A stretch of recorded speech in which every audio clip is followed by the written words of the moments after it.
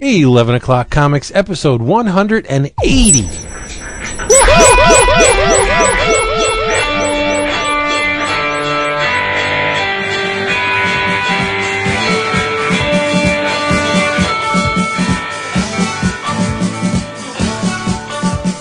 I needed these damn things. It's kind of tinny. Oh my goodness. Dreidel. It's when it's dry and ready, the dreidel. I only know that song because it's that part. Really? I only know what the cat is. I don't know it at all. We'll learn it. Learn me the dreidalism. The dreidel is right. Oh, Lordy Bigordy. Thank the comic gods that this is the last DC week. Going out with a bang. Yeah, going out with a... I want to talk about Living Rock. That was great. Did you get that? I'm going to pick it up tomorrow. So, I did great job to give it the we're going to talk about it. And if Rob Liefeld has his way, we'll be talking about Holy Terror next week. That's all he's going on. Yeah, Holy love Terror. it. No, I can't have it. It's rough. It's like the preview pages we've been treated to in Dork Street, and they treat us as big books. Not had it. Can't have it. I said on Twitter that the Traveler from Big Lie should have taken Holy Terror and dropped it off back when it would have been more timely. But, More relevant, yeah. But you know, so- do you really want to read a repurposed comic book? Well, it didn't work out with the Batman thing, so I'm just going to erase the ears and put some other shit on them, and then we'll just sell it. Well, I'll sell it to another company. Like, we know what it's supposed to be. Yeah, not good. Anyway. Yeah, Hey. 11 o'clock ire. Hey, everybody, it's 11 o'clock comics, and I am Vince B. Yes, you are. And I'm Christopher Neisman. yeah, you are. I'm David Price. Oh, indeed you are, my friend. And I am Jeff Bezos. Yeah, very smart man in the limelight today. But This no, time we know who you are, Jason. you're not Jeff. Is it Bezos or Bezos? I think it's Bezos, but I could be wrong. Okay, you're not Jeff Bezos. You're Jason Wood here on 11 O'Clock Comics. And Chris, do not be so level-headed. You came in sounding relaxed and level-headed and even-tempered. Yeah. If there ever had been a week where you cannot be that guy, don't be that guy this week. We need you mad and feisty this week. You need the fire. We need the fire. Yeah, somebody needs the fire. But no, you're not Jeff. You're Jason, and it's 11 O'Clock Comics brought to you by Discount Comic Book Service, dcbservice.com, where you, Mr. and Mrs. Comic Book America, can get your favorite funny books and collectibles at huge, spectacular discounts, anywhere from 35 to 75% off their special monthly spotlights. Specials, like I said, I bookended it with specials. It's so special, you got to say it twice. DCBService.com. They are the best. All right. It stands for special. Yep. It's true. Yes, they are. I'm sorry. I stepped all over you. Go ahead. No, I was going to say, as we've done the last 3 weeks, what's ripped through the drink roll call quickly here, so we can get to the bevy of new DC books. Vince, why don't you lead us off? I'm drinking Killian's Irish Red, just like last week. What? There you go. Why, you don't like Killian's? No, bro. I don't. Why? What's wrong with it? It's red. Yeah. I have no problem with red beers. There's one that I'm going to talk about in a second. Remind me there's something that you should try out of this sampler pack that I got. But anyway, okay. Wait. No. We cannot proceed. What's the deal? Why are red beers shunned? I'm totally kidding. No, red beers are fine. The Killian's Irish Red, I mean, it's okay. It's okay. I have a formula. It's a very loose and seat of my pants formula, but I go by the darker the beer, the more I'm going to enjoy it, and it usually works for me. Well, okay, but you're drinking. You like it dark, just like your men. Beer. That's right. Yes. Yes. When they don't wipe. Oh boy, Why? unnecessary, Nice fighter, buddy. good, What I'm are you so doing? sorry. inappropriate, Vincent. I'm pretending it's still summertime, and I'm finishing off what was left in my fridge of the Bud Light with lime. Hey, breezy. It is. It's light and refreshing on a warm, summery September day. That we're not having. Blustery day. Yeah. All right, Mr. Price. All right. In honor of an upcoming storyline, I'm sure that'll happen in Red Hood and the Outlaws. I'm drinking Menage a Trois tonight. Look Nice. at I that. only hope it's soon. God. Well played. Well played. I am. I'm two-fisting. I started sipping on a little Redemption rye whiskey. It's getting into the rye whiskey time of year, and I've been wanting to try a couple of those out. So I've got that, and then the beer I'm drinking is Sam Adams, which I think I like Sam, and I think it's interesting because I think it's a brewery that by like hardcore craft brew people kind of shun Samuel Adams now because they've got They got the mute button. That's Yeah. a big guy. and they're very well. Oh, did I mute out? They've gotten pretty big, and I think that they kind of get shunned because of that sometimes. But they still do some really nice beers. I picked up a sampler pack of their fall lineup of beers, and one of them in there, Vince, that you may want to try if you see it. They have an Irish Red, which is very tasty. Oh, yay. Yeah. See, I noticed the Sam Adams, the shunning by the more knowledgeable beer aficionados, and I don't understand it. Why would you poo-poo something that tastes so damn good?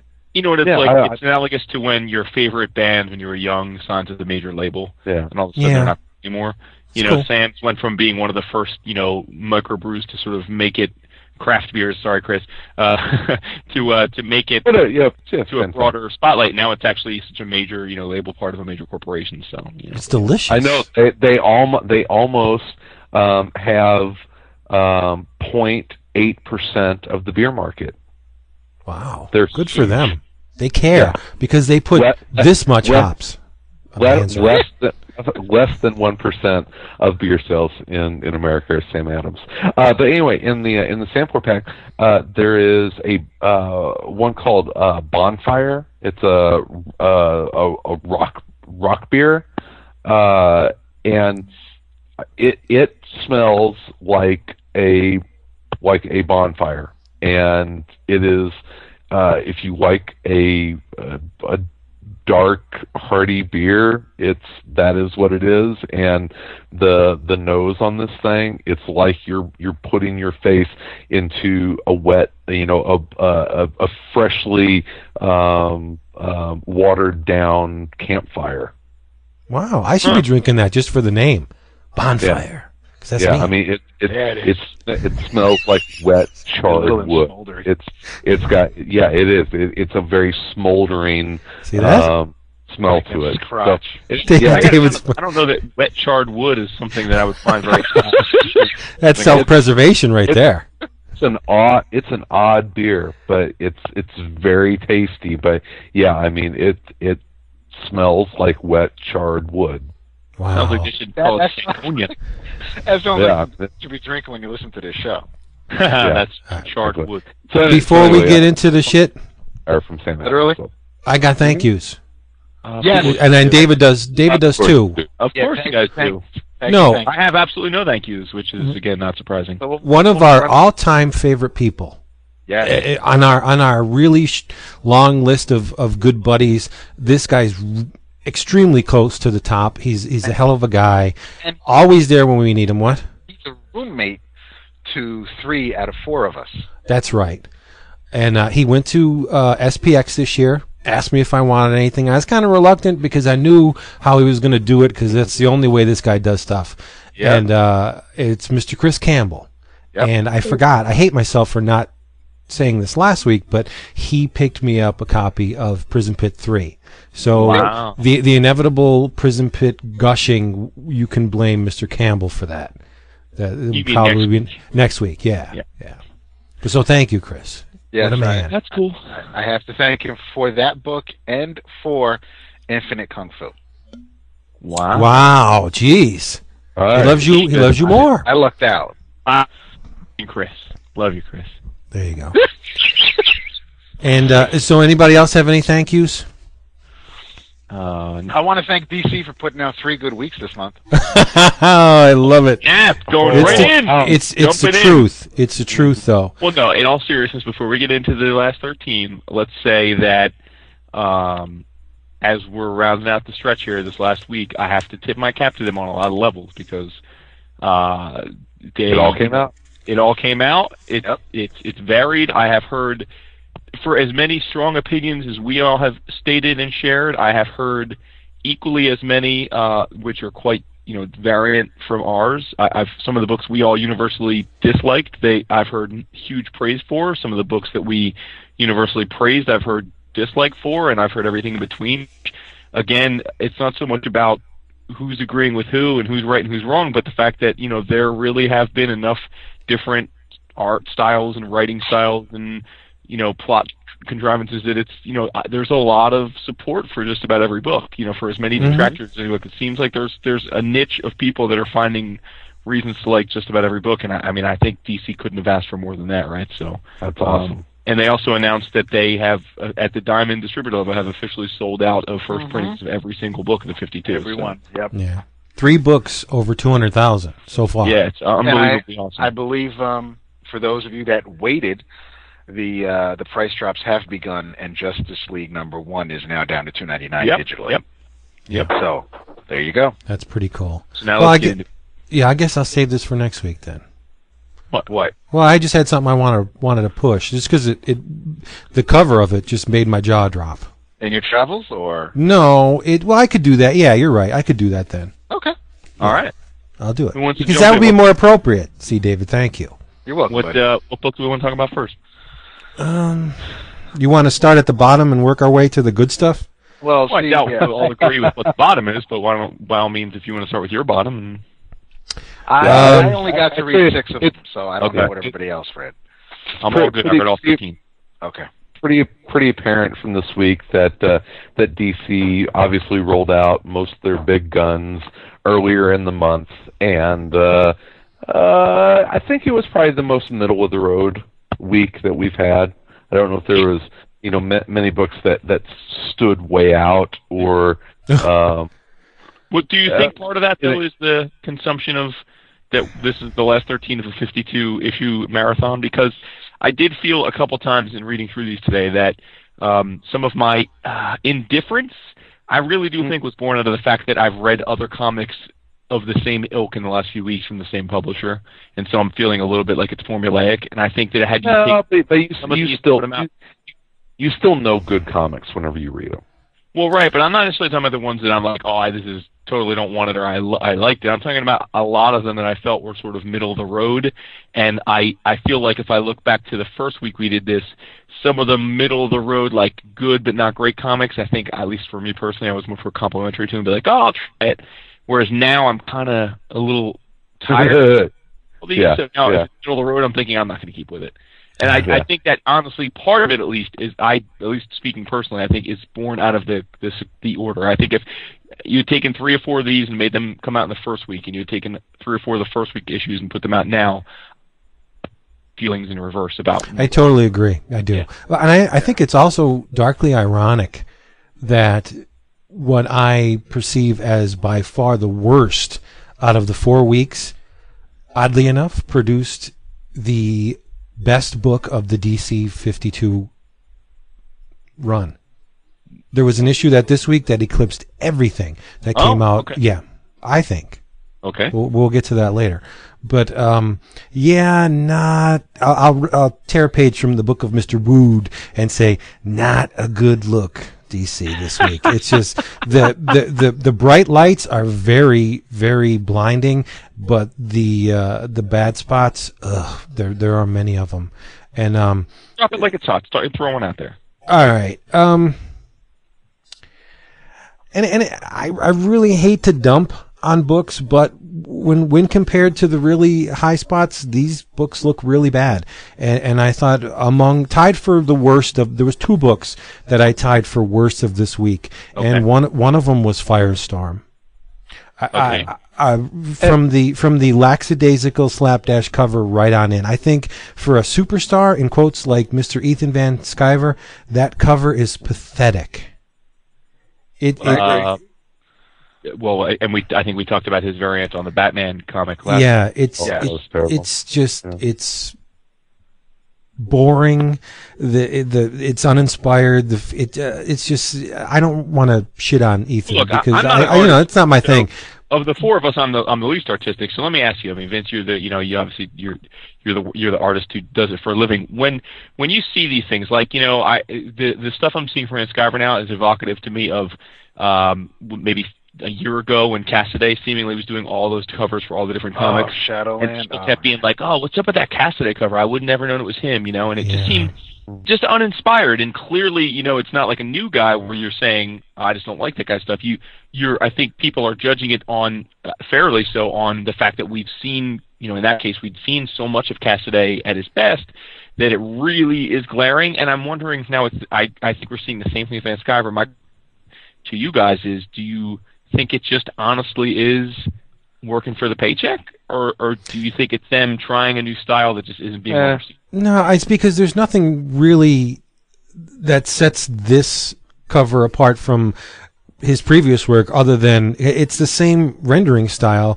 The thing that differentiates these covers, the current covers, from what he's done before is there's that spark of inspiration doesn't seem to be there. It just seems like, and as an artist, there could be a million reasons why this is so. I mean, he could be just in a dry period. He could be having a block. There could be something in his life that's preventing him from investing his entire attention into the work. That's why I don't want to. He's really busy with a lot of other stuff. Right. I don't want to poop on the guy, but as to the job of a cover image is to get you to walk over to that book and pick it up, to compel you through whatever kind of image is appropriate to the contents of the book, to get you to pick up that book and say, "Wow, this looks good. What do we got here?" This Firestorm cover makes me want to run in the opposite direction. It's just, it's a shame because Sinar is so damn talented, and I wish he was able to do his own cover for this. This was just right. We're talking about, we don't know what else he might be doing. He might be concentrating on the writing writing aspect of the book. So I mean, it's maybe not. Well, I mean, I'm just looking. I haven't read the issue yet. I'm just looking through it, and I like the art, but I'm reading some of the dialogue that the Firestorms are having, and it ruins the art. It just I wish it were word balloons. Let me say, let's preface this. Ildrai I agree. I think he's a very talented artist, and he's also a super cool guy. He's actually one of his best friends in the world is Mahmoud. They sit together at cons. They'll both be at New York Comic Con. Ildrai listens to our show. I think Mahmoud turned him on to it, so I know he's going to hear this. And so I don't disagree with what Vince is saying about my thoughts on the book, but I do want to make it clear that I did find the art quite attractive. Oh, me too.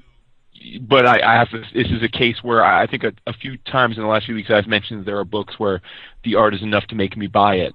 And I think in those cases it was more because I wasn't necessarily into the vibing with the story or the plot, but it wasn't like off-putting or disinteresting enough to keep me away. But in this case, as much as I really do think Ildrai, I'm not going to continue with this book. Just not my cuppa. Speaking for the art, usually they jack up the contrast when they scan the line art, the inked art. If you look in the black areas on this, you can see a lot of the process. I mean, you can see the brush strokes. Right. I love that. Yeah. I'm so glad they didn't kick up the contrast and just make it, black and or white. This, it looks like you're looking at a piece of original art where you can see the marks made by the inker and or the penciler. That I thought was really great, and I like the coloring on this a lot too.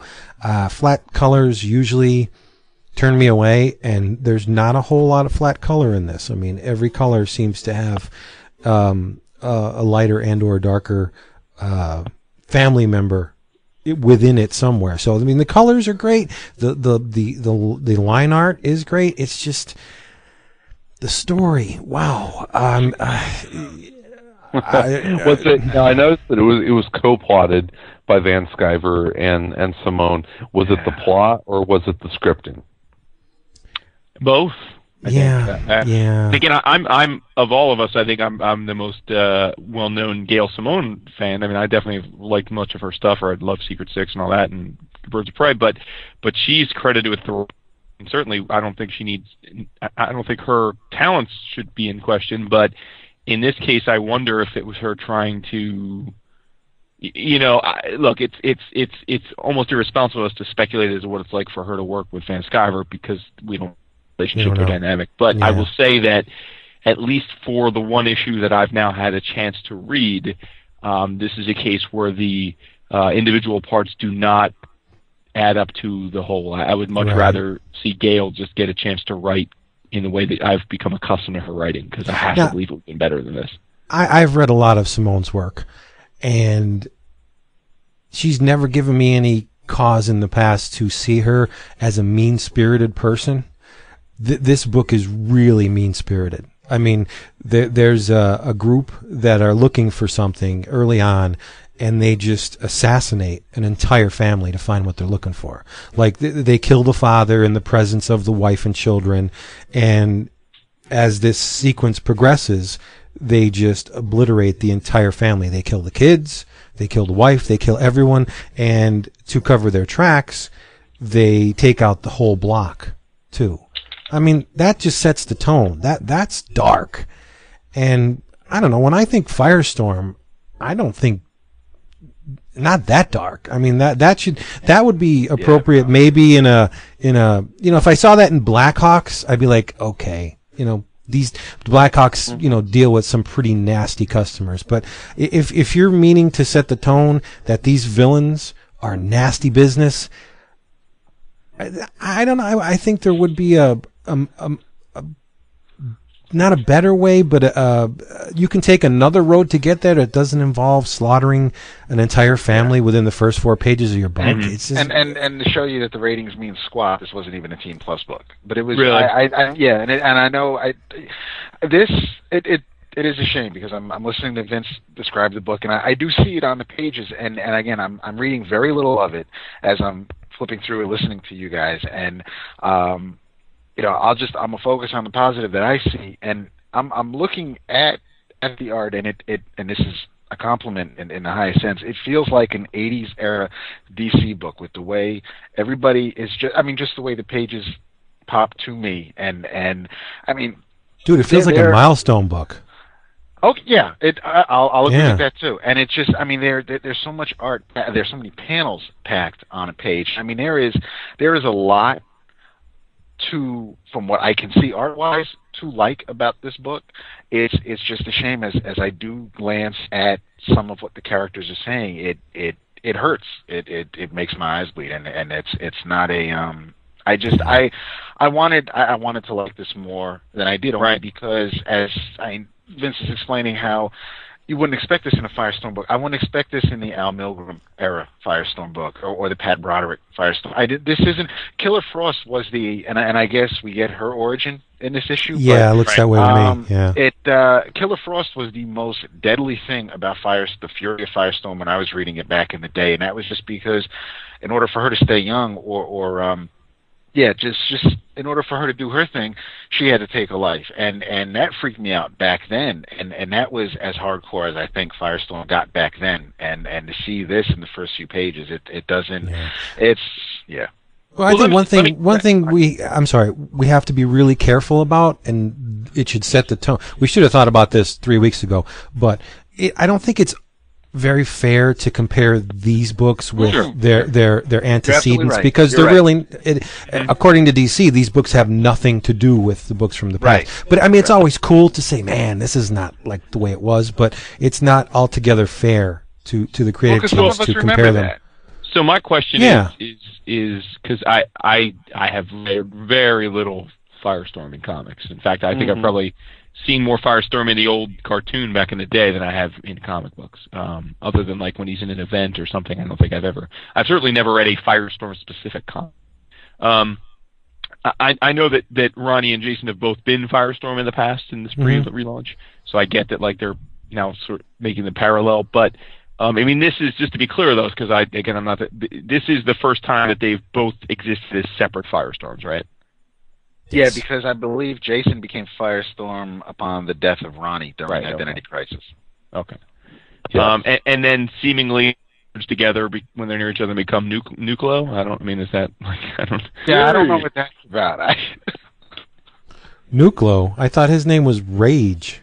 Fury. I'm kidding. Oh, Fury. Oh, I get it. All right, I get it. Yeah. But no, the way they've set it up is kind of cool because you have like Ronnie, okay, and you have Jason, but there's also a sly nod to the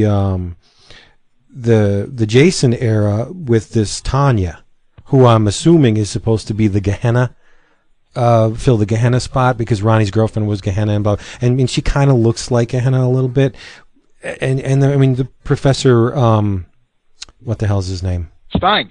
Professor Stein. I mean, Martin Stein is still the heart and soul of the whole Firestorm project. So all the pieces are here. It's just the nastiness of some of the proceedings and the constant quibbling with the race issue. I mean, I understand it's a very big issue and it's very important and it's hashed out to death in real life. But don't be ham-fisted about it. I just don't want to see it in my comics.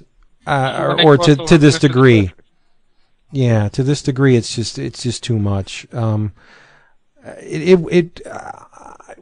pull back from reading a book, and I have to ask myself, was that an enjoyable experience on some level? Not meaning was like a lighthearted, feel-good book. No, I mean you can have a mass murderer like Crossed. Crossed is a very despicable book, which I enjoy, but not on a pleasure level. I enjoyed it on another more visceral, like a horror level. I didn't enjoy this at all. I guess we're all of the same accord here. I mean, it's just I'm certainly not going to. This is not a book I'll be continuing with. So yeah, same here.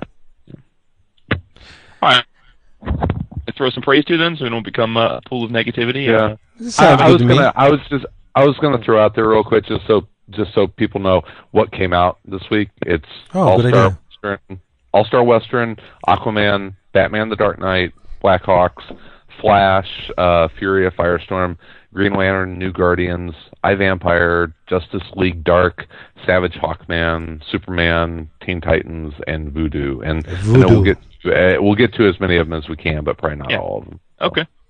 There you go. Well, let's. How about we talk about Voodoo? Okay. Let's do it. I read that one. Look, as I said last week with the Red Hood, I'm a fan of the sexy time.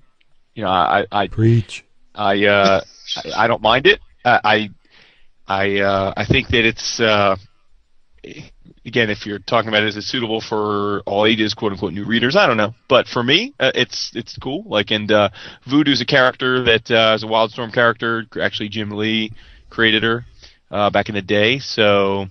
Or it created it, I guess. So I was interested to see how they would bring her into this world. The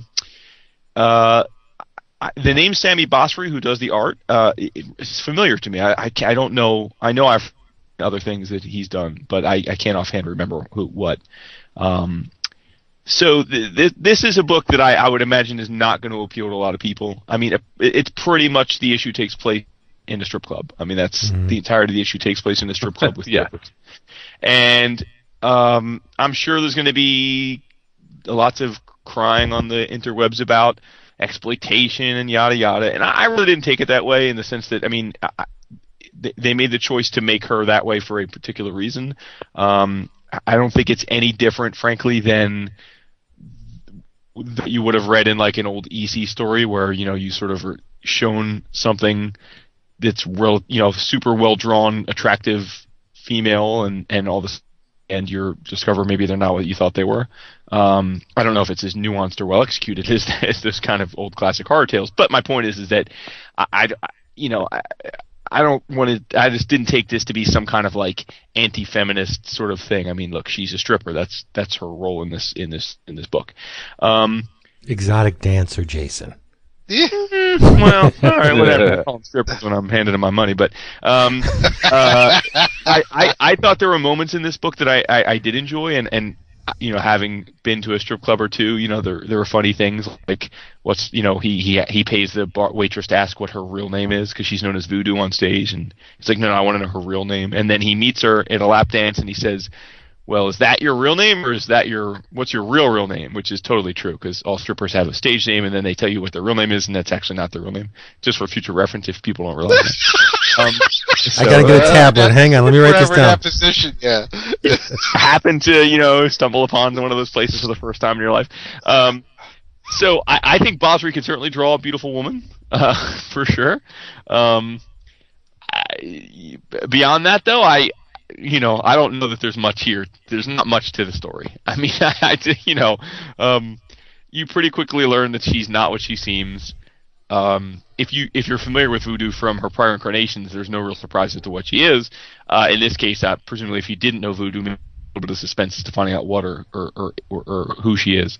You find it out at the end, and then we're off to the races. So this was not a very surprising book to me.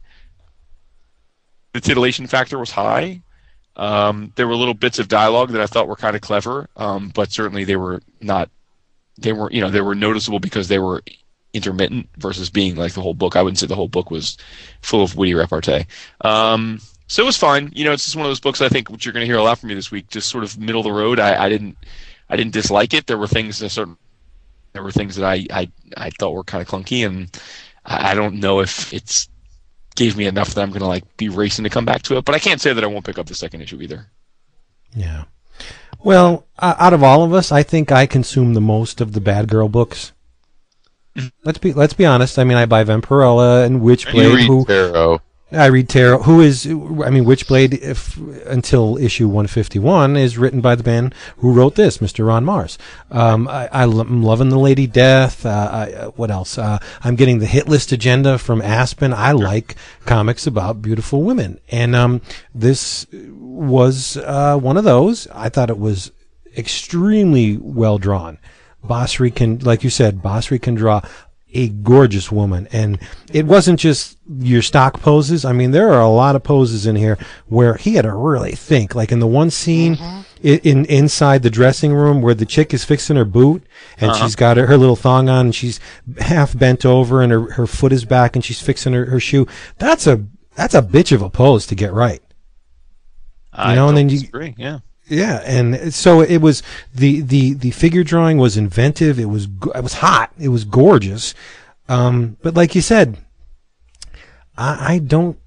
Even though I am a fan of Mr. Mars, I'm probably not going to read issue 2 because I got everything that I feel I need out of this first one. And honestly, the mystery is not all that compelling. So it's not a fault of the writer. It's just that I'm not caring enough to continue. So maybe it is a fault of the writer. Maybe they didn't put enough in here to instill any kind of overpowering curiosity in me and to see where this is going. I enjoy this issue, but I buy enough books like this. I can't add another one to my list. And clearly, there's nothing. Clearly, Mr. Mars has been to a strip club or two. Yeah, but I mean, there's nothing. I don't know how many there are in upstate New York, but yeah, I'm sure you're right. I'm sure he's found a few. Yeah. There's nothing wrong with the book. It's just it's okay. David, right from the stripper. She's a stripper, right? So what can you say? Yeah, that's what they do. Well, that's the thing. She's a stripper who can. Or at least in this persona, who can change her shape. And what I thought is I did like the art. I don't know if, based on reading the little of Green Lantern I read, since he read most of Kyle's early adventures, and his Silver Surfer and Artifacts. I don't know if I am well versed enough in Ron Mars to realize that if someone didn't tell me he wrote this, I don't know if I'd be able to say Ron Mars wrote this, and that's neither here nor there. So I don't want to say that's where Vince is going, where I guess it's the fault of the writer that I don't care enough. The art really was the strong point for me with this book. I kind of, I guess, fall in Vince's camp. I don't know if I'll probably wait to hear what you have to say about it in 2 months, Jason, when you read the second issue, to see if I'll bother with it. I'm interested enough, but not with everything else that's been right going on this month. And I don't even know. And even if this book came out in the first or second week, if it was on the precipice and I was thinking about maybe continuing with it, if there were other books that came out, it probably still would have fallen by the wayside. And I don't know if, I mean, kudos for doing a book with, a solo, and I guess we'll say, even though she's an alien, we'll say, mixed race female character, and it's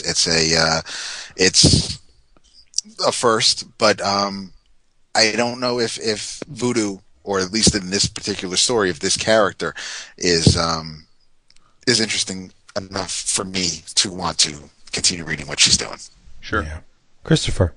Well, I think it's interesting because if it falls into kind of the same category that Grifter did, in that I'm still not used to reading the Wildstorm characters as part of the DC, I guess, and so that's taking a little bit to get used to. I don't know if it should, but they're maybe not as appealing to me as some of the other characters that DC is able to roll out. That, and they got 52 new titles coming out, and that's a great thing.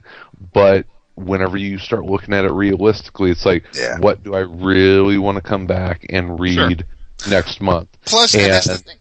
There are going to be new number ones next month, and it's weird. I found Jess to be more interesting than Voodoo in this. I'll read more about Jess, one of the agents that were following her, but because she did a hell of a lot more in this issue than Voodoo did.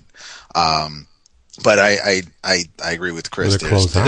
There was nothing in this issue that said you really need to come back next month and find out what happens. It didn't have the hook that the really well executed books. I don't want to say good, because Ron Mars is a good writer. I mean, yes, he is. Yeah. Well, what struck me as totally weird, and I agree with you completely, is just like he's sitting there while she's stripping for him, and like he's monologuing to her. He's telling her who he is, who she is. He knows they know she's an alien. They know she's here to spy on Earth. They know that she's a precursor to an invasion. Like he's giving all that away, and she's just dancing for him. Like she's not recoiling back or like, well, what are you talking about? Like she's just, and then you see her, as an alien and does her thing, and I'm like, I thought reading the book, like, it would have been, especially for people that weren't familiar with her character at all, which I'm assuming, frankly, is most people, right? And I don't know that many people remember Voodoo, right, all that much. Well, maybe from the Wildcats cartoon. Yeah. So I was thinking, like, it would have been, don't you think it would have been way cooler to have that second to last page reveal and in action if he hadn't monologued all that beforehand? Yeah. It was pretty late. It was, what's up with... Like, because you knew something was coming, but if they had just let that happen, and all of a sudden you're like, oh, damn, okay, then you might have been like, wow, what's going on here? It was the most boring way to explain a really awesome concept. Yeah, he explained it all to her, and then she just basically, the artist Bostry basically then showed you, yeah, you're right. Like, right, and then that book was over. It's sort of like... But they kind of gave it away with the cover. Yeah, see, I don't know. I kind of like the way it's done in here as opposed to the way you guys would have liked to see it, because it speaks to the confidence of the characters.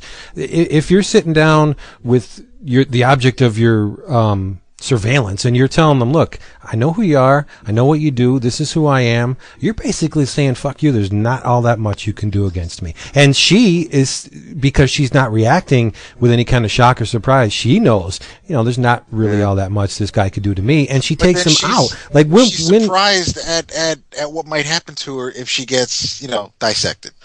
Yeah, I think it's more shocking to see a main character get taken out and come back than it is to just leave it on a cliffhanger with her as all scaly alien demonite. Yeah, it was. Yeah, but if you're going to do that scene and set it up like that, your dialogue better be some Yeah, I will say Emmett level dialogue, and it was not. I know I may be in the minority here, at least of our listeners, but I've always a huge fan of the concept of the Damonites. Like, I always thought that was cool. Yeah. So now I'm with Chris. I don't. This issue in and of itself, I don't know why. Like, to me, this could have easily been a non-DC book or a Wildstorm book. Like, there was nothing DC-ish that I thought would have been like. This could easily have been a Wildstorm book, and I don't think that there's no. So I didn't have that issue, but I do think, like, going forward, I think, well, how are they going to work the Damonites into the DC universe? Are they just going to? Because one of the things I thought was cool about the Wildstorm is the Damonites at least always felt to me like a much bigger threat because there weren't theoretically as many superpowered beings around that could deal with a worldwide invasion of that kind of being. But you had the Wildcats basically. Yeah. All right. Well, let's. Is there any we could bang out quickly? But there. When you do get your private dance, there are chairs with those wrist straps built in, right? I have never seen that personally. Oh, okay, all right. That's pretty hot. I don't know about you guys. But those ground rules are very legitimate. You are not allowed. Oh, yeah. That's you. You can stick your tongue out. You just can't touch them. Right. Not. I don't know. It depends. Not Vegas. Well, I must be getting away with it then. Maybe they find you good enough they let you cheat. Let's. All right, Jason, or someone asked for a quick one. New Guardians? Yeah, quick and dirty. Okay. Yeah. It was. Man, I'm glad we got to see Kyle Rayner's origin again. It was exciting shit. I love seeing someone worthy get the fucking ring, not just stumbling into an alley looking for a place to piss. The best part of the book was reading those pages, laughing to myself about what David must have been thinking reading those pages. New readers, David. These are people who haven't seen Kyle stumble into the alley and have to take a leak. Yeah, good stuff. All right, Ganthet. And then so I read Green Lantern, and I see Ganthet get mind wiped by the other Guardians, and now I read this where it obviously happens a few years ago. Right? And Ganthet is like lifting himself up from the rubble of dead Guardians, and it's I imagine this will get explained sometime down the line, but it's interesting that of all the Green Lantern books, the one I'm looking forward to the most stars Jon Stewart and Guy Gardner. Yeah. I just as I think I said last week, I think for me personally, again, not a value judgment to those that are still digging it. That's awesome, but I'm sort of my thoughts with Green Lantern. I just need to take a break. Yeah, nothing wrong with that. Yeah, I think John's and his Green Lantern book did more damage to my enthusiasm. For the whole he brought Hal back. They told some. Oh, you mean this one? This Green Lantern. Yeah. No, I mean my enthusiasm for all of the Green Lantern books was pretty high with Red Lanterns because I enjoyed it, and then Green Lantern kind of put the damper on it, and now last week with Green Lantern Corps and now this New Guardians, I'm not going to read any Green Lantern book because that they're going to cross-pollinate to death once these things start going. I mean, they'll give them each their initial arc, and later on, I mean, they're going to be interconnected like hell, and I'm not going to miss a part of a storyline because I'm not going to buy Johns' book. I just flat out don't like it. Right. Well, it wasn't even a relaunch. I mean, they continued. Yeah, we knew out of so that's my biggest disappointment is that I don't feel like the jumping on point. We have Chris talking about new readers wanting to we need to find out how Kyle became Green Lantern, but then the rest of the Rainbow Lanterns all get one page as we see them getting stripped from their ring. Oh, and Star Sapphire gets a new outfit. So they're just there. Well, and by the way, they didn't even introduce most of the exactly. They just show up at the end. They just show up at wanting their rings back, and you don't even know. I mean, again, unless you've been reading the Green Lantern the last 3 years, you don't know who these characters are. Right. I mean, again, like what's up with a little word balloon, like so and so. I mean, admittedly, if it says Bleeze from planet so and so, right? Like it's not going to mean anything to our new reader anyway. But it's that comfort of okay, at least you're introducing me. There's a name. I get like it's I don't know. It feels like at least you're setting up that hey, this is someone. It's someone new, so here's their name, and remember that for later, right? I mean, it was kind of weird, but anyway, let's. Yeah. Blackhawks. Do you guys read Blackhawks? I wanted to. I didn't get a chance. Yes, I did. The Don't haven't listened to it yet. Were you the one that did the interview? Or yeah. Talked to Mike about it. Blackhawks, written by Mike Costa, who is the guy behind G.I. Joe Cobra, which if you listen to the show, you know that we're pretty big fans of that book. It's one of my favorites. This and Mike, shit. What? Graham Nolan did the layouts? Yeah. Oh, Vince is all actually. Vince is all crackly. Oh, right. And Mike was very upfront that his G.I. Joe work is what got him the gig because this is a covert military organization. The Blackhawks are G.I. Joe. That's pretty much, yeah.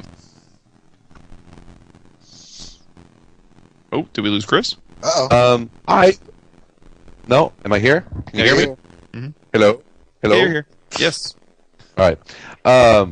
I liked it. I didn't love it. I didn't like it as much as I like Mike's Cobra stuff. But that's.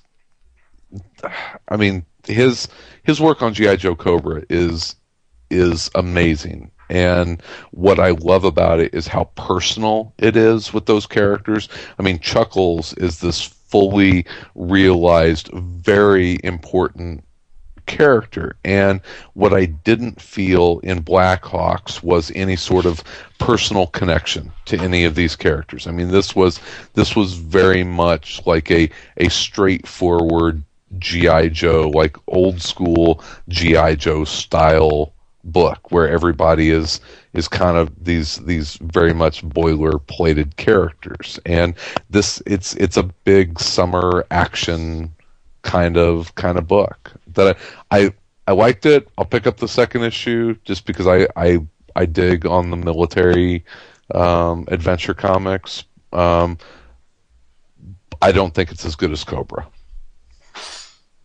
Yeah, I agree. I was really looking forward to this book. Yeah. What's that? Yeah, I was really looking forward to this book for the same reasons as you. Is that I really loved work on G.I. Joe, and it was pretty clear, obviously, that this was them saying, "Hey, come and do what you did on G.I. Joe in the DC universe." So I was like, "Oh, that could be cool."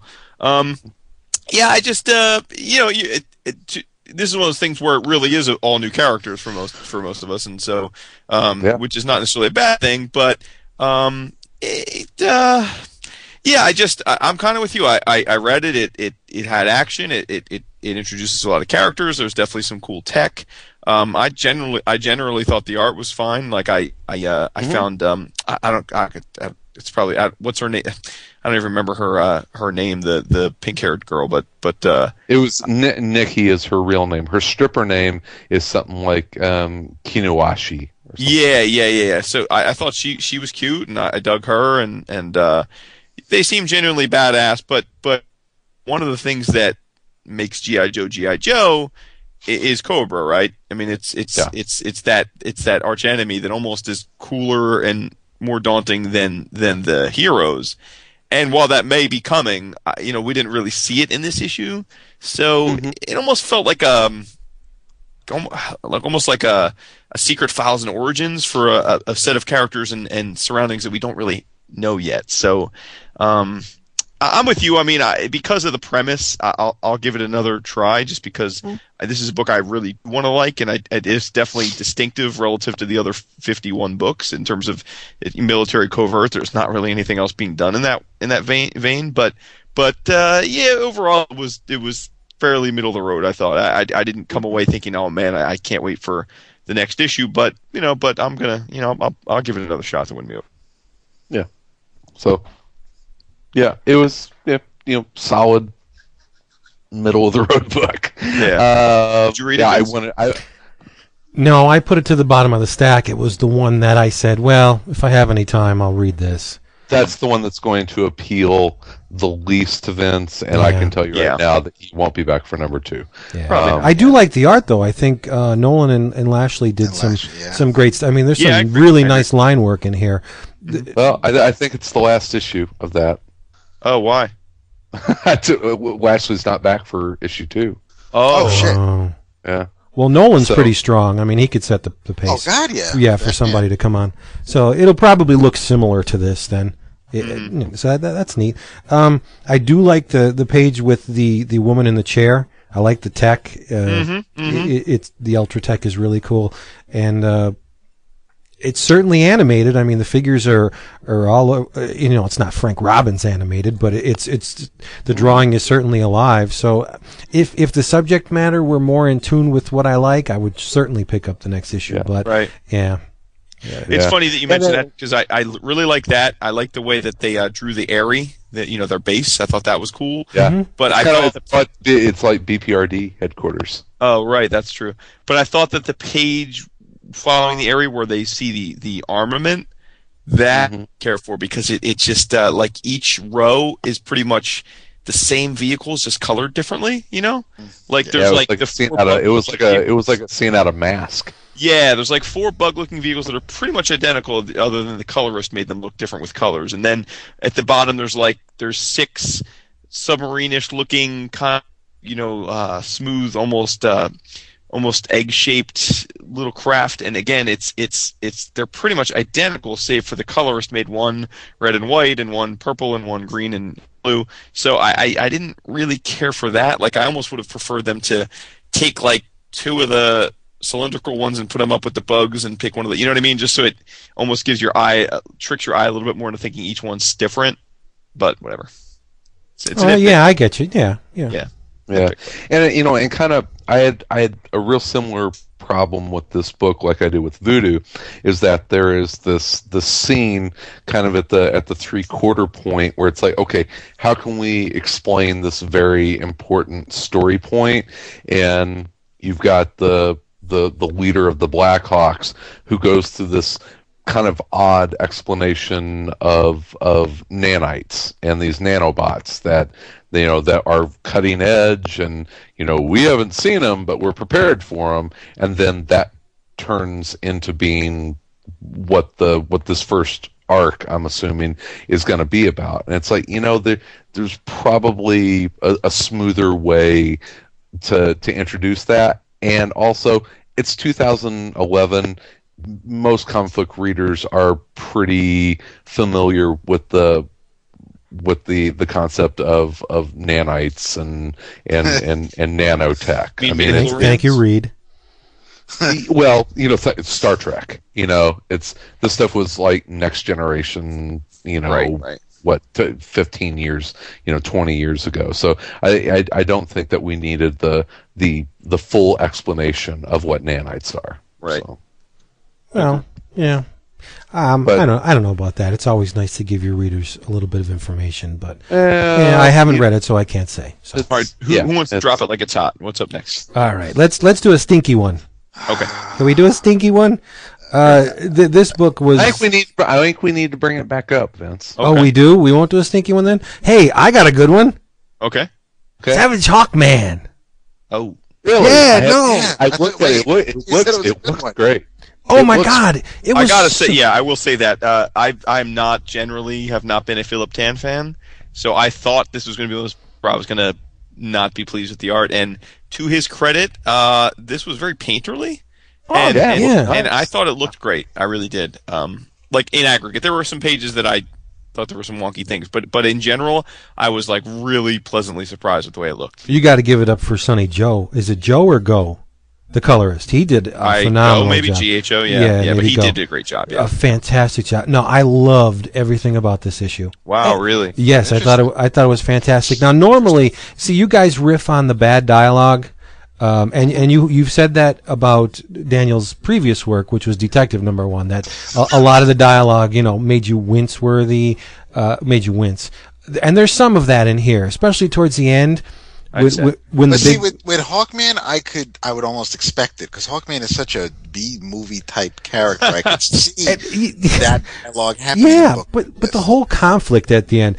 I am Morphicus. What is it? Morphicus? You should fear my power. And it's just, and he goes through this whole monologue, like he's sucking the life out of Hawkman. He's like, your life force is strange, powerful. It hurts me. It's trying to fend me off. Like, and we're seeing that, The worst is when he says, "Disperse minions." I love that part. See, that was I like that because it fits in. This to me is analogous to a Bronze Era book. It reads like one. The action, just the plot is like a Bronze Era. I know it's been compared to death, but you got to compare Carter to Indiana Jones. It's what he does, right? Yeah. It's just like a superpowered Indiana Jones fighting ancient alien monsters that can replicate themselves when a piece of their body is shorn off. That to me, it's just fun. It was a nice, lighthearted read. The horror elements were great. The Hawkman is there's something to be said about the down and out hero on the way back from redemption. Yes, I know we've seen that a million times, but Carter's drinking. He's lost faith in who he was and his Thanagarian past, and he just doesn't want anything to do with it. I didn't understand why he would shoot the nth metal. Like, what was that about? But maybe it was symbolic. Yeah, and then he shot it to ignite it. Right. Yeah. Shooting at liquor on a thing would not ignite it, but that's for the sake of I'm guessing that Tony Daniel has never started a fire. I think it was symbolic. He poured one out for the nth metal. You know what I mean? Pour one out for. No, he was pouring liquor on it, then he shot. He poured one out. That did not actually happen, but he did, and then so he tries to dispose of the nth metal, and it backfires on him, where the nth metal bonds with his very being, which is really cool. So he's kind of like. The nth metal is now kind of a symbiote, kind of with like the Venom thing at Marvel. Venom versus Venom in this book. Yeah, seriously. But the supporting cast is cool. You got something like the black guy and the chubby guy. The archaeological version of the Challengers of the Unknown. You have this doctor or this scientist and his crew. I just think this book is rife with old school horror tinge superhero storytelling. I loved it. I thought it was. So Carter looks like Howard Hessman from Head of the Class with everybody that he's got working with him. The art's gorgeous. It's so beautiful. I expected. Jason, I did not have high hopes, especially based on like the Final Crisis tie-in with Question and Spectre and other things I've seen. He was rushed. Rushed. Okay. All right. You're good looking. You go back and look at his Spawn stuff. It's really solid. All right. Okay, but it's just I am very pleasantly surprised at how the art looks here. When I was talking to you before we started, and I was just going by the first couple of pages, the backgrounds were absolutely gorgeous. Carter driving through the woods and things like that. There were a couple of things that I wasn't jiving with, but as I'm flipping through the rest of it, I'm with Jason here. I am happy with what I'm seeing. Yeah. Yeah, I thought the art, but I found, I guess just me and Tony Daniel are not simpatico. I found. Oh yeah, I haven't read it yet. I found every dialogue box more ham-handed than the next. I was just like, wow. I like the ham. Love it. Yeah. Yeah. And I said it before we saw page 1 of any of these new 52 issues. I said Philip Tan's cover for Savage Hawkman is the absolute best of the new 52 covers, and I still believe it to be true. That's a classic image. That's powerful. It is a great image. It is. Yeah. I don't know if it's the best of the 52, but I do like it. What would you say would be better? I'm not gonna try and call. I'm not calling you out. I have not seen them all. I don't know. I gotta look through them. I mean, maybe you are right. Let me. I think it's better than Capullo's Batman cover.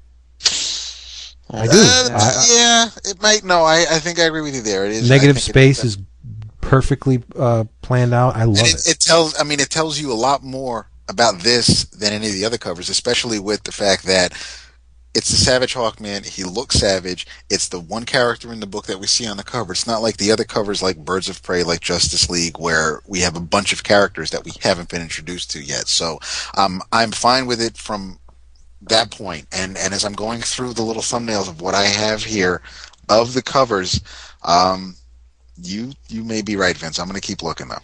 And I do hope that Mr. Daniels is smart enough to realize that he's been given a clean slate. And as this series progresses, I really wish he does not go back and pull some of the Hawkman, the incredibly convoluted Hawkman mythology into this book. Just keep it simple. No, you've been given a gift. You have a blank slate Hawkman.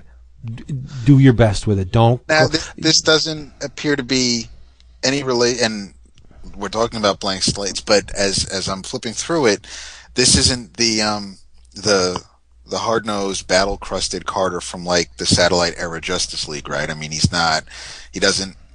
It's just he's what, more of a scientist?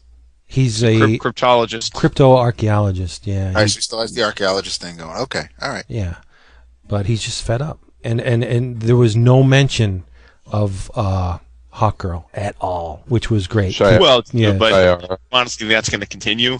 I mean, I hope so. I hope it does, because you need to sever the ties. That's the biggest detriment to a Hawkman series finding its footing among even the small pool of superhero readers was that they kept dragging that shit along from the past. Like, they even found ways to bring Tim Truman's like Hawkworld into it. Like, don't just let it go. Yeah. Right. Let it go. All right, so Vince is going to keep up with this one. David, I'm gonna buy 2 copies. I'm gonna punt, pass, and kick this one. How about you, Chris? I need to read it still. Oh, okay. I liked how it looked. I have not read it yet. Let's. I kind of like the DC Universe Presents Deadman cover. Yeah. Mr. Sook. But yeah, go ahead, Jason. Sookie now. Let's do Superman. Oh, I haven't finished yet, but go ahead, because I am right up front. I'm enjoying it. I really am. Okay. Written by and laid out by Mr. George Perez, and finishes by Jesus Marino. And man, each page is packed. You can definitely. Yeah, you could say that. As I think I said to you guys on the forums, I thought this was a wordy bitch. I guess people complain they don't get enough bang for their buck with a comic. You certainly this is not a 10 minutes and you're done situation. Right. Well, come on. Is that a bad thing? No. For me, in this particular case, I thought it was way too wordy. But I would be at all surprised if other people love the hell out of it, because, and honestly, they give you a ton of story and detail. I mean, there is a ton in this book, but it just was an absolute slog for me to get through. But that's also because I'm a fan. But doesn't it stand to reason, though? I mean, it's so fitting that Perez would write the same way he draws. I mean, he loves intense detail. Yep. Yeah. So I also, again, I know each guy has a clean slate to do with as he pleases and all that sort of thing, but this is not in any way, shape, or form the same Superman I read 3 weeks ago from Grant Morrison. But that's 5 years ago, though. No, I understand. Okay, all right. No, okay. But, I mean, I don't... Yeah, I guess people could change a lot in 5 years, but Homeboy's going to be changing a lot. He's becoming from a brash guy that's like we said, the golden age. Every man's going to be hero to pretty much a cuckold at this point. So I don't. Yeah. I don't know how. It's. I like the idea that if you want to read, we talked about Batman and Detective last week. We touched on it really briefly. I used to love it whenever Detective was the Batman book where Batman was a detective and Batman was really more of the traditional superhero stuff. I don't think that there's a problem with an Action Comics version of Superman and a Superman comic version of Superman that's different. I'm okay. I think it gives Let me say it this way: I much prefer what I read in Morrison's characterization than this guy, which to me struck me as the same Superman that I've read a lot over the years and found completely uninteresting. Yeah, but and just like that Superman to me. But I think it sounds, I don't know, maybe I think there's a place for that Superman at DC, and I think that there are a lot of people that my pull list. That's all. Yeah. Oh no, and that's completely fair. I think that's the important thing about the new DC 52 is that are you going to like all 52 titles? No, and you know what? You're not supposed to. Yeah. It's if they were making 52 books to appeal to one type of person, then they completely miss the boat on it. But no, I think that there are Superman fans out there that whenever Matthew Guy will love Superman #1. Agreed. Yeah, I thought the destruction or the rebuilding of the Daily Planet was I an excellent way to start the issue. It was in a symbolic sense. I agree. Because I mean, maybe Mr. Perez has learned from Grant that symbol is very, very powerful tool for a writer, and this to me says, okay, this is another shift in the status quo. The old is, or at least the action version, since we only have one issue to go by, but the this is a different era for this Superman. Down with the Daily Planet. Here's another edifice in its place, better, shinier, more in tune with contemporary standards or tastes. I thought that was really a nice way to lead into the issue. Like Jason, though, and I almost never do this because a little bit of story. I used to have I still have a cousin, but when I was a kid, my cousin and I would read comics, and he'd be done with it in like 3 seconds, and I'd still be reading. I'd be like, how did you finish that so quick? He says, well, I almost never read the word balloons. I just like the pictures. And I found myself in this issue actually skimming through, there she is. There's the hood rat right there next to the table during when Morgan Edge is speaking. There you go. But anyway, no, I found myself actually like zipping through some of the dialogue only because I looked at the next page and was like, even more of it. It's like, wow, this is going to take me like 45 minutes to read, which is, like Chris said, it's not a bad thing. But after a while, it almost became laborious. A little bit. Yeah. I can see that. Yeah.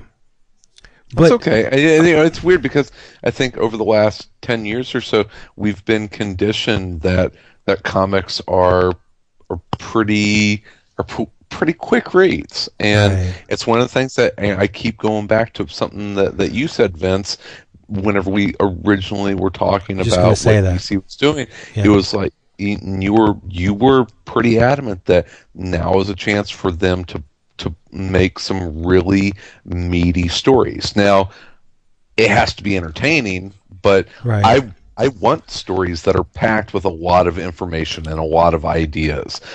It can be hard to get through sometimes, and if it's not done well, then bad writing is bad writing, no matter how few or many words there are.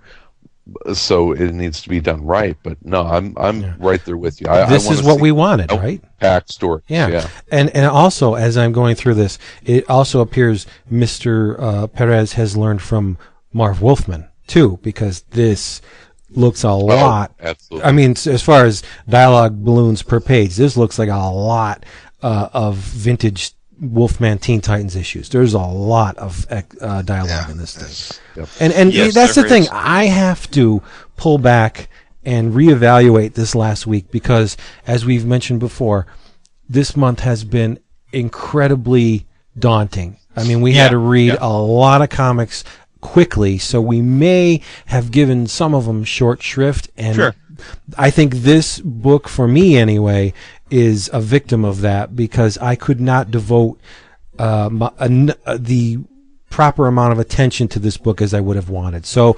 during the week coming, I'm going to reread this at a more leisurely pace, and I'll have a better... It looked really nice. Oh, it looks fantastic. Lois is so freaking hot. Oh my God.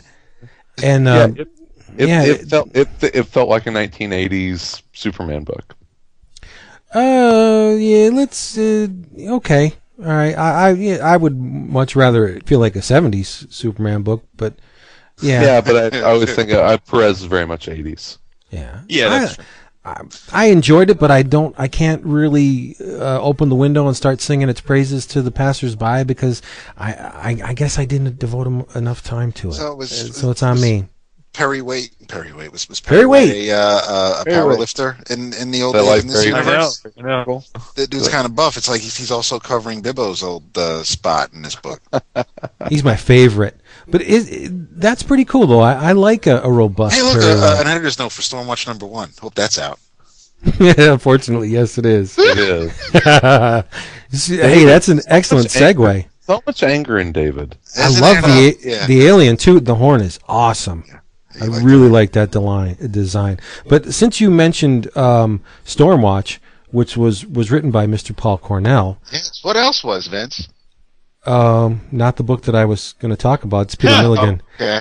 It's a shitty segue, but no. I don't know where you were going with that. Briefly, let's talk about Justice League Dark, which I will freely admit I tapped out halfway through. Really? No, I could not. I love Ryan Sook's cover for this. Oh my God! Yes, this cover's gorgeous. Oh, yeah. But if only Ryan Sook had been able to draw the whole thing. Very true. The interiors by Mikkel Janin, is it? I hate to slather nastiness upon the work of an artist, but I will say, if I wanted to see 22 pages of poser art, I would just fire up my computer and create it myself. Again, I think it's pretty blatant. That poser has scene been used. Where Cyborg, Superman, and Wonder Woman. Yeah. Why are they all standing there like that? That's poser if there ever was one. Oh, it is. It definitely is. Yeah. And it detracted my attention so much that I couldn't even finish the issue. I said, "Fuck it. I can't do it." So I really like the story, and the art was distracting. Yeah, I really wanted to like this. Like, I thought this was going to be packed for the new 52, and I dug Shadow Pact.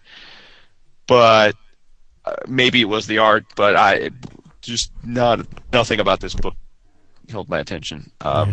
Like one thing did to me, and that's as a Shade the Changing Man fan from Milligan's Vertigo book, the fact that Kathy was not only imagination. The original Shade the Change, well, not the original, Milligan's Shade the Changing Man was said to have occurred on an alternate Earth. I mean, that wasn't the Earth of the DC universe. That was Earth like 85 or something like that. So they explain that away. So this could just be this Earth's incarnation of Shade and Kathy, but I had to step back. Like, not only is Kathy alive, but she's obviously a hooker of some kind, because I mean, look at the way she's dressed. What is this? And she's also a construct of the vest. Yeah, so, I really liked that. I thought that was cool. Did you read the original or his Shade the Changing Man? No, I've got the first trade, and I've gotten like 2 issues into it, and I really like Milligan's stuff, but I've not dedicated the time to sit down and read that whole thing. It's kind of a daunting task because that series ran for a while. 70 issues, I think. Yeah, 70 or 75. But once you take that journey and you acquaint yourself with the character of Kathy, this issue is going to be just like dipping your balls in ice water because, he puts that character through her paces, and there's a resolution, and it's like I said, whenever someone throws up one of those, what comics really got to you? What comics made you cry? The resolution with Kathy and Milligan's Shade the Changing Man was really powerful, and this is weird. It's just odd, which is good. I like weird and odd, but. Yes, you do. Yeah, not when Poser, the mannequins. It's a tool, dude. This may be one where because I do think the characters could be pretty cool, and they could. I always like the magic-y part of the superhero universes. I could see maybe coming back to this like on the next quote-unquote arc if it's a different artist, and depending on what I hear about it. But this incarnation is not. Get my second issue. Yeah, I won't be back. Damn. How about in keeping with the magical part of the DC universe? How about iVampire? Oh, nice. I was waiting for. Far and away my favorite book this week. Yep. Really? I knew it was going to be for me. Wow, really?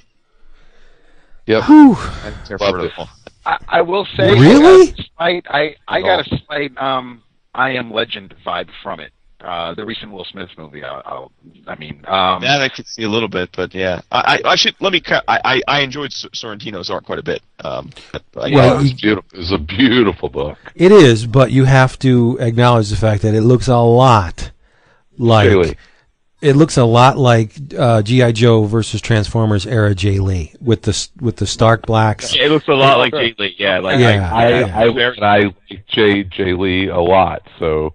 Oh, I do too. Right. Yeah, you're right, Vince. It's very evocative of Jay Lee. And that's not a bad thing. Hey, if you can pull that off, more power to you.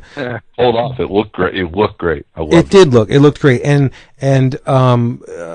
Joshua Hale Fialkoff doesn't stray too far from the original J.M. DeMatteis iVampire. I mean, it's still in the same wheelhouse. Lord Andrew Bennett turns his love interest into a vampire to better span the centuries with her, and she gets a head full of power because she's a vampire and can basically live forever, do anything as long as the traditional vampire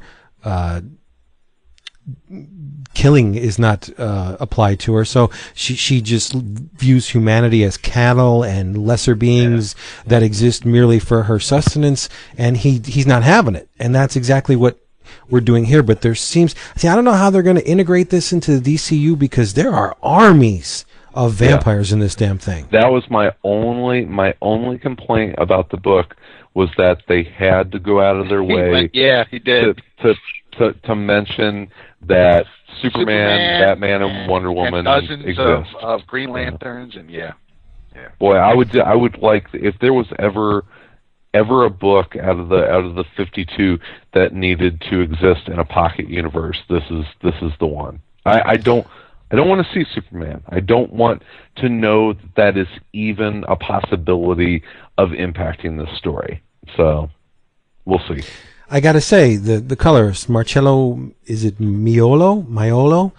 If you look, the quote present day scenes are in blue. Mm-hmm. No, it's the opposite. The flashbacks are in blue, and the present day scenes are this ruddy ochre kind of brownish thing. Beautiful very color. Smart, very smart. Yeah, I like that a lot. Yeah, the book is beautiful. I would even, this is the kind of thing I'd happily own a page of this. Like, I think some of the pages in particular are just striking.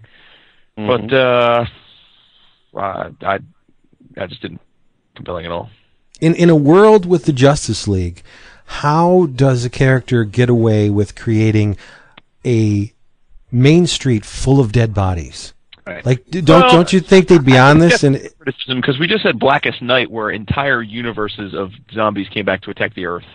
I mean, tens of billions of reanimated creatures came to the Earth, and somehow the heroes managed to fend them off and then put everything back to normal. So I don't know if I buy that. I mean, there's certainly, if we talk about through the DC universe, there have been plenty of cases where legions of demons or superpowered creatures or beings or villains have come to have some kind of conflict. So if they had said that city was Gotham or Metropolis, then I'd be like, all right, well, that's gonna be hard to explain. I mean, I do like the new representation for Mary, Queen of the Blood Queen. Queen of Blood. I love that. But it's the slightest costume, but whew. Reading a lot of vampire stuff and being a bit like that affected my enjoyment of this book, because as much as I thought the art was beautiful, like I just didn't dig like that the vampires could basically be anything they wanted. Like I didn't go for that at all. Like, what do you mean? I more into a giant creature, and she turned it. I just didn't like all that. I didn't like that basically they could do whatever they want. Jason likes his vampires when they sparkle. Yeah. Well, no, that's. In fact, I thought this was way too Twilight for my taste. I thought. Oh wow! Well, gee, who do you think they're trying to appeal to, Jason? Yeah, I didn't like the. Yeah. No, frankly, I that's really what I didn't like about it. Like when you it was like I Am Legend, I would have I guess to be fair, I'll be honest with you, I couldn't help reading this and seeing all the ways it wasn't American Vampire, which to me is like one of the best books on the stands right now. So yeah, agreed. But the whole the powers aspect of these vampires, that's in keeping with Bram Stoker's original novel. I mean, vampire. Dude, I've read that book like 5 times. Bram Stoker's vampires could not turn into 15-foot werewolves. No, I'm not talking about that. But they could transform into a bat. They could transform into mist and a wolf. I don't have a problem with that. They show him turning into what looks to be a 15-20-foot Sasquatch type guy when he grabs her, and then she changes for another person, and that, I mean, I'm just saying I didn't go for all that. I don't like when people F with what the vampires can do. I'm kind of He's a purist. Wow. That's surprising. Yeah, I loved it. It was my favorite book of the week. I still have one that I'm reading that may overtake that, but there's no may about it. Yeah, I really like that. Settle down. I thought it was completely. Well, okay, we'll say 90% successful in what it needed to do as a first issue. Yeah. I just wish that they would have it in a pocket universe. I doesn't need to be in the same world that. Yeah, when you read Voodoo, and there's like no hint that the Justice League is around. Well, there is. There's a magazine on the one table that has Superman on it. So everything going on in that issue, you're noticing a magazine on the table. Okay. You know what I will say that's been pretty cool that DC's done with this relaunch? In every book, they did the creators of the characters. Like even in this, it says Jan DeMatteis and Tom Sutton. And that's pretty much the book. That's pretty cool. And that brought a tear to my eye almost. But that's cool. So I do love my Tom Sutton. Mm-hmm. Aquaman. Right, so what's left here? Aquaman. Aquaman. Yeah. I think the house divided on this one. Yeah, pretty much. Conversations. It was a Jeff Johns written, Ivan Reis drawn comic book. Yeah. First of all, I love Ivan Reis' art. Yeah. I think he's a great artist. I enjoyed his Green Lantern stuff. I much thought this book was pretty. I will call him Ivan Reis. Of course, you're not going to call him Ivan Reis. Jamie Hernandez. I hope Jamie Hernandez. I hope Yvonne is giving a portion of his check to Neil Adams. Yes, and he kind of walked away from his Alan Davis clone like days, and now it's like, oh, this Adams guy, he's pretty good. I think I'll draw like him. It's pretty. I like that. We were talking a little bit before we started recording. My big problem is that Jeff Johns has gotten into a habit that if he wants you to feel a certain way or if he wants you to understand something, he will go back and tell you 4 or 5 times. We get it. Hopscotch. Yeah. It's like, Aquaman's a joke. Let's spend the next 15 pages with different people telling us that Aquaman. The cops. We got it after Jeff. Relax. I like what Vince noticed in the Jeff Johns written books this month. Yeah, the whole travel channel vibe that I'm getting from Jeff Johns. He seems to relish, and pun intended, in the culinary aspects of his characters. Like in Green Lantern, we saw Hal at a restaurant. Now in this, we got Aquaman in a diner, and yes, they were in Justice League. I don't know, but they were probably thinking of eating. Yeah, especially the stands at the football game. I don't mind these little slice of life aspects of the heroes. That works for me, but about 8 pages. It's just a lot of it just seems so. Like I said this to David.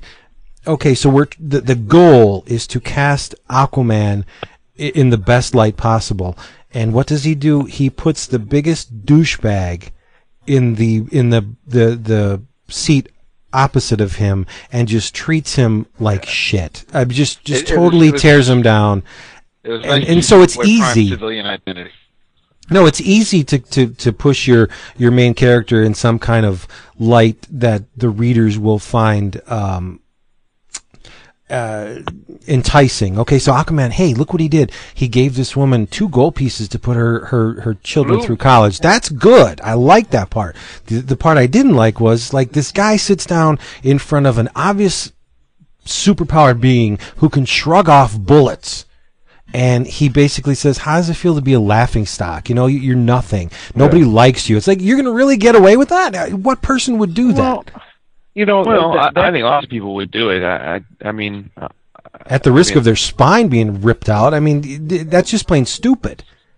Well, people are stupid all the time. I mean, it's true too. Yeah. Like, I mean, I guess if see, it's funny, right? Because it seems like John's is trying to make Arthur a little more like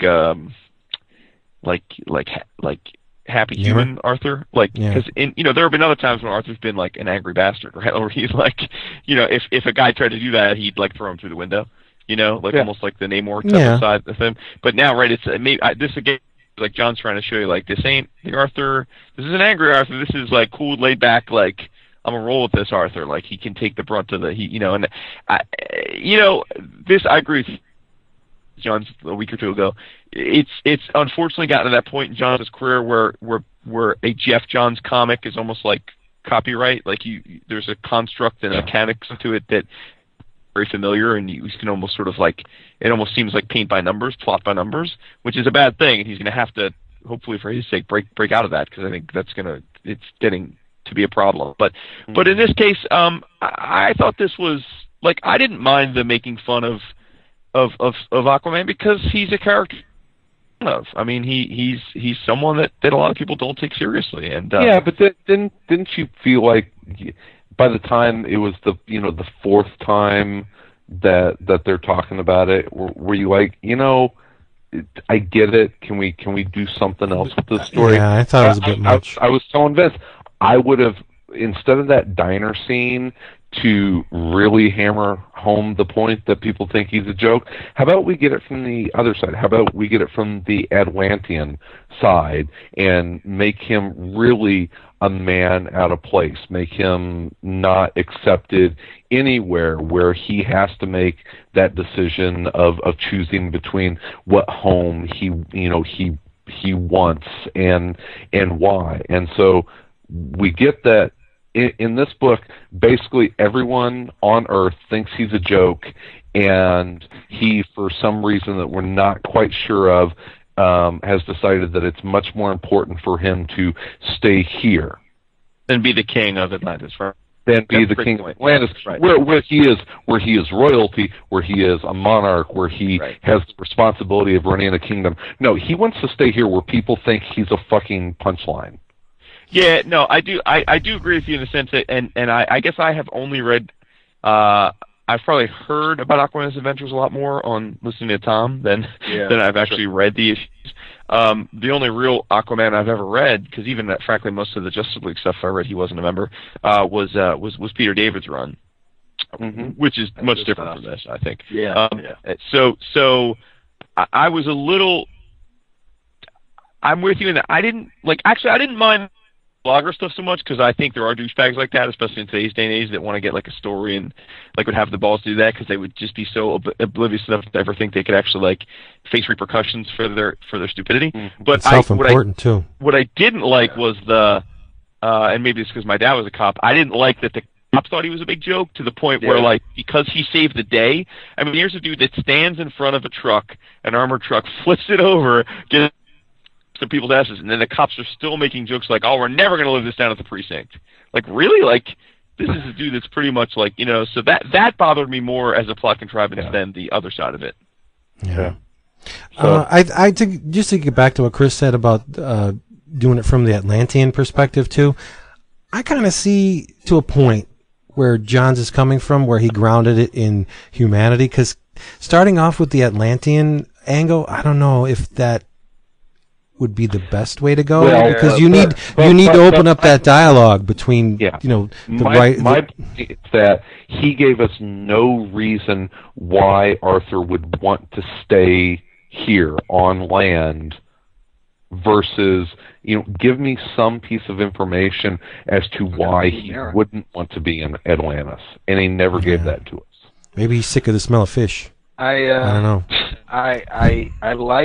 I thought it was cute that the story takes place, or when we first see Aquaman, it takes place in Boston as Tom Caters is leaving Boston, and and I really like the fact that the sea creatures really feel like the type of, I mean, if you watch the nature shows or the documentaries and you see like the sea life that lives way down in the dark depths of the ocean. I mean, they look like skin, their eyes. It really, it's Chud. They were spooky as hell, and I mean, the pressures of the deep and their eyes and things like it.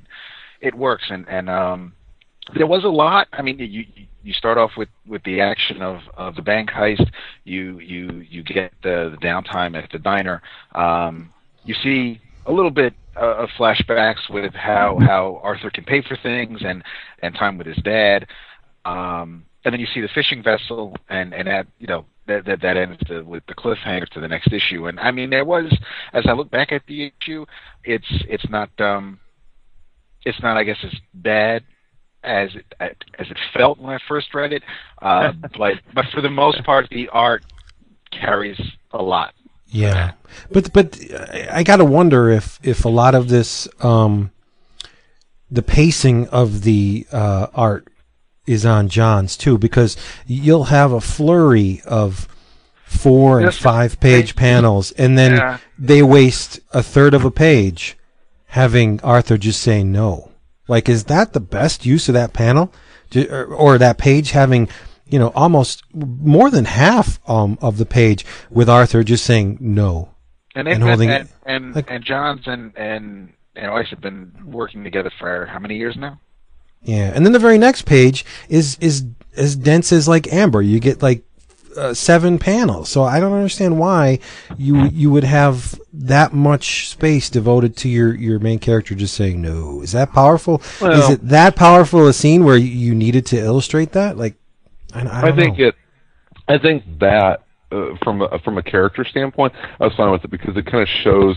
I mean, he's an irritated monarch that is trying not to throw around the fact that he is a king and he's walking around, he's eating at a diner, but he's still a king, and he's going to be annoyed by these people that don't realize his station, and so it's going to be very curt, one-word answers. So I was fine with that.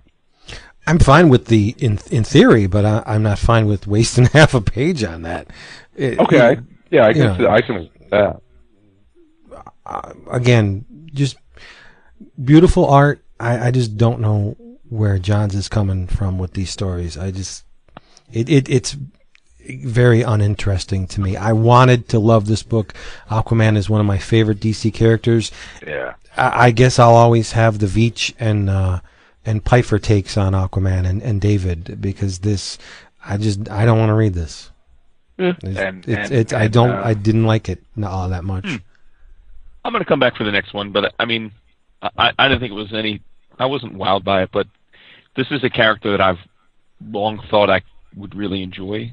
But it's interesting because I don't have a lot of interest in seeing Aquaman on land too much. Like I want him to spend like a good chunk of his time. Like I love deep sea stories. Like I love those. Me too. Oh, like what was that run that Butch Guys drew? Sword of Aquaman. Yeah, which is like fantastic. Right. Sword of Atlantis. Yeah. Yeah. I want to see him like have adventures in the water. Which so if this arc is basically him like in an apartment in Boston, like with Mara trying to get a job, that's that's not going to happen for me. But if him realizing F this, I actually belong in the water because I am a king there, and like Chris was saying, then I'll probably enjoy it. So yeah. Again, we got to give props to Busiek too for that Sword of Atlantis, which was fantastic. And oddly enough, that was kind of Lovecraftian too. I mean, when I heard that the villains for John's first arc were of the Lovecraftian type, I'm like, yes, that's right in my wheelhouse. I got to read that. And these creatures are very Lovecraftian, but it's just like, nah. No spark. That was Busiek that wrote Sword of Atlantis? I thought that was Wasn't it also. The original. I thought like the history. Oh wait, well I'm thinking of that 4-issue mini that led into. The post. This is later on, right? Okay, all right. Yeah. This is where the original Aquaman was basically like the whatever they called him, like I don't remember what the name of, but he wasn't Aquaman anymore. He was a kid. Yeah, it was a new Aquaman, and then this Aquaman, Arthur, was formed into like this Dweller from the Depths. Yeah. Thank you. It was great. So home stretch, 2 more, dude. 2 more, and then we're done. Well, what do we got left? Let's see. We got Flash and Teen Titans. Oh, no. Oh. Yeah, that in the dark. We have 3 more. Featuring Bruce Wayne, Master of Disguise, from one panel to the next. Goodness. Let's do that first. Let's do Batman the Dark Knight. This bad boy was written by David Finch and Paul Jenkins. Yes. And inks by Richard Friend, is it? Yes. Yeah. It's pretty. Thought? Yeah, it's it was better than Finch's and Mickey Stark Moon Knight, but it's not the best Finch I've seen. Let me put it this way: it may have been better than the Moon Knight, but I thought it was a lot closer to the Moon Knight than Finch's X-Men Coming, which I really. Oh, okay, all right. I thought this was over-muscled. Just every guy looked like he was a power lifter. Yep. Bruce Wayne's face did not look the same in any panel. No. It was dude, until I got to that 2-page spread, I thought it was Clayface impersonating him, like I said. I know, yeah, you said that, yeah.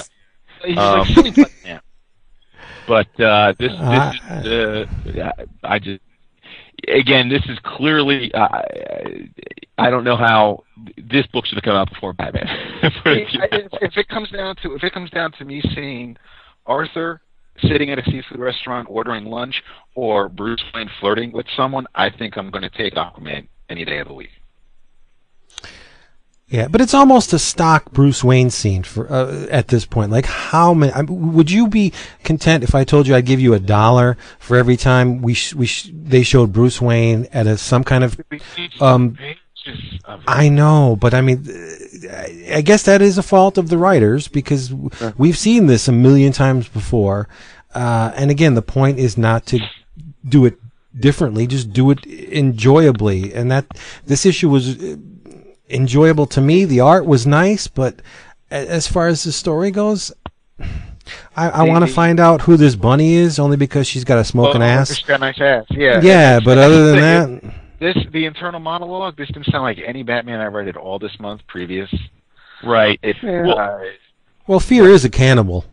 Oh, yeah. I mean, it opens up with the cliches. I mean, it's like I am the darkness, I am the. It's like really, come on. I mean, and then the thing is I know it's almost unfair, and there's probably people hearing us saying it's not fair to compare this to someone else's version of Batman. And I get that, you're right. But when you have them all coming out back to back to back in a relaunch, yeah. I don't know how you don't compare them. And in this case, you even got like the same tropes. You got an attempted escape at Arkham, which in Batman we were introduced to that. So you've got the same 2-page splash with a bunch of Batman's villains all coming out. It's like the same collection of villains almost. So it's like I don't know how I can't compare them. I just read the same scene a week ago, done, executed much better, both visually and script-wise. So I don't know how I'm not supposed to compare them. Jaina's got a hot pair of legs. What's that? I said Jaina's got a hot pair of legs. I mean, Finch draws beautiful women, but I know where you're coming from. No, he does. He does. Absolutely. Were you Were you surprised by the execution on any of this? No, I expected a pretty book from Finch. I did. Well, yeah. But see, again, though, like, and I know you're not trying to, but compare this to Capullo, where there are parts of Finch's work that are, like, I'm seeing a lot of stock backgrounds. I'm seeing some panels with no backgrounds. I didn't feel like a lot of the backgrounds really were there to enhance the story. They were just there. Whereas with Capullo, pretty much everything on every told the story. Yeah, you're right. The composition was perfect, and here, I at least, again, I'm not an artist, but I didn't feel the composition, at least panel to panel, was perfect in this book. Yeah. And again, I like economy when it comes to panel layout and story progression. What was served by that 3/4 of a page of Bruce Wayne at a podium? There's not nearly enough dialogue in that panel to justify it taking that much space. Do we need to know that Bruce is in a huge room? What's important, the speech or the room? You know, it's just, a lot of, and it's not problematic with all of the new DC 52. Some of them have used the space really well. And there's a lot of well-used space in this issue. It's just that panels like that irk me because it's not really doing anything for the story. It's almost like a speed bump. It's a whole mess of page wasted when you could be leading the reader somewhere. I don't know. Maybe that's just my weird, niggly kind of. I don't like wasted pages. Yeah, I guess to me. Go ahead, David. Go ahead. No, go ahead. No, I was just going to say I haven't read anywhere near the amount of Batman that I think that the three of you have. Certainly you, Vince, have read. I mean, but this felt to me like that Superman issue. These two issues this week to me of Superman and Batman and Dark Knight felt like the typical Superman and Batman story. Like they felt like what I would expect from a standard. If I picked any random Superman or Batman story off the shelf, I would get something relatively close to these two issues, and that's probably fine. If you're a Batman fan, I'm guessing 4 Batman titles is all good by you. If that's your thing. I mean, look, I realize it's to each his own. I've said many times I read probably 6, 7, 8 books a month that have Wolverine in it. I'm cool with that. Yeah. I like the character. I can deal with that. So I'm not saying like anyone's wrong if they're vibing on as much Batman as they can get. But again, you got to like that character. It's got to be one of your characters. And for me, Batman's not my character. So this felt like a book because it seems so standard that I don't need to keep reading. Whereas that Batman last week felt special, And so that's one I'm interested in keeping on. So. If I'm going to lay money down for a Bat book, after decades of reading the character, it's going to be the Snyder Batman. I mean, it's head and shoulders above anything that they've published in this new 52. So that's the one I'm sticking with. And what's with the deal with the last page? Like, can call me One Face now. Oh yeah, I know. I didn't get it because he still has 2 different faces. I know. He's still split down the middle. What the hell's going on? I agree. I don't know. Issue was that the commanding officer likes to repeat himself, and that there were 65 men and leaving 65 families, and I wanted a lot more from a Batman book than what we were given here. But the bunny chick does have a smoking ass, though. Bunny chick is not. Well, I expected Frogman to show up. Or the Inferior 5. Right. Oh yeah, Dumb Bunny, nice. Maybe. Yep. Yeah. How is Titans? I'm curious. It's fun. See, I like this. I enjoyed it. Really? Really good, yeah. Oh my God! No. Scott Lobdell that wrote Superboy wrote the past 2 weeks of comics I read. What's that? I wish Scott Lobdell that wrote Superboy wrote the 2 comics from this week and last week that I read. Wow. I'm shocked. I'm really... No, I really liked it.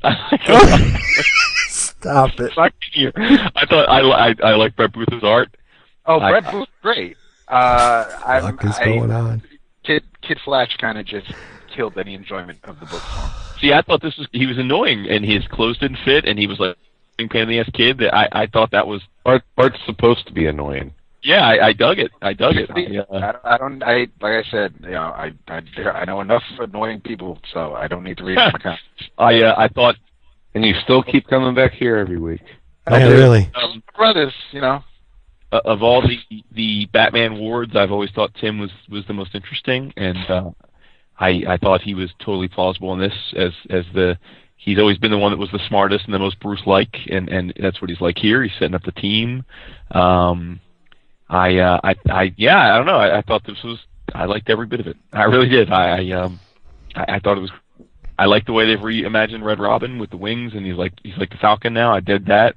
Probably the only thing I thought was wonky was the I'm presuming it was supposed to be some modern-looking Lamborghini, but that I never seen a Lamborghini look like that. But I like. You got to the garage and see one, right? No, I dug it. I'm totally on board. Totally. Wow. Okay. Yeah, cool. Good. I thought it was painful.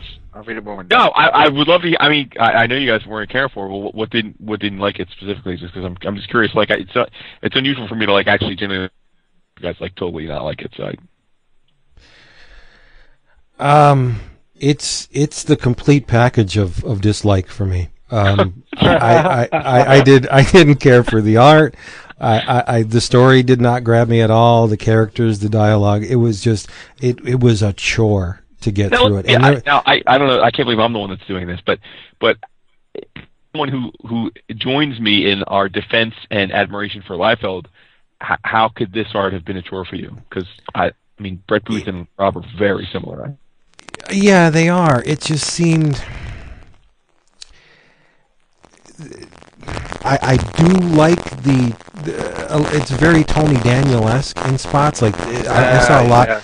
I saw a lot of the 10th in here, and that's not a bad thing. It's just that it just seemed off to me. Like everybody, it seems like this version of Earth has extremely. You're cracking up. We're not going to be able to hear you. As I'm flipping through it, I like Brett Booth. I liked him when he was doing Backlash back in the day. Lately he's been doing the Blade covers on Marvel lines for that, because I think his wife is doing the adaptations. But it definitely looks like Brett Booth. There's a lot going on here. I'm noticing as we get to the end, it ties into a book that came out earlier in this month, which we expected because of the last page of that book. It was, I don't know. I'm going to have to see how it reads. I'll read it when we're done recording tonight. And I mean, I do like Tim. I'm a big Tim fan after Dick Grayson, although most of that is because Dick eventually becomes Nightwing, and being a new Teen Titans fan, I like the character of Dick Grayson. So after they rebooted Jason Todd and I didn't care for him, I was happy to see Tim Drake become his ward, become Robin. And it's I want to read a book featuring Tim Drake. So I will, just judging by this, I will probably give the second issue a chance. I don't know if I kind of don't want to have to worry about if I miss a month of Superboy, will I miss something in that by reading Teen Titans? It's too soon for me to worry about them crossing over like that. I hope they, just like Wolverine is in every other book at Marvel, you can still read a Wolverine book. I hope I can read a Superboy book without worrying if I don't read Teen Titans that I'm missing something. Sure. But I'm definitely, just looking at this, I'm definitely not as harsh as Vince is art-wise. I have no problems with what I'm seeing here, really. All right. Nice.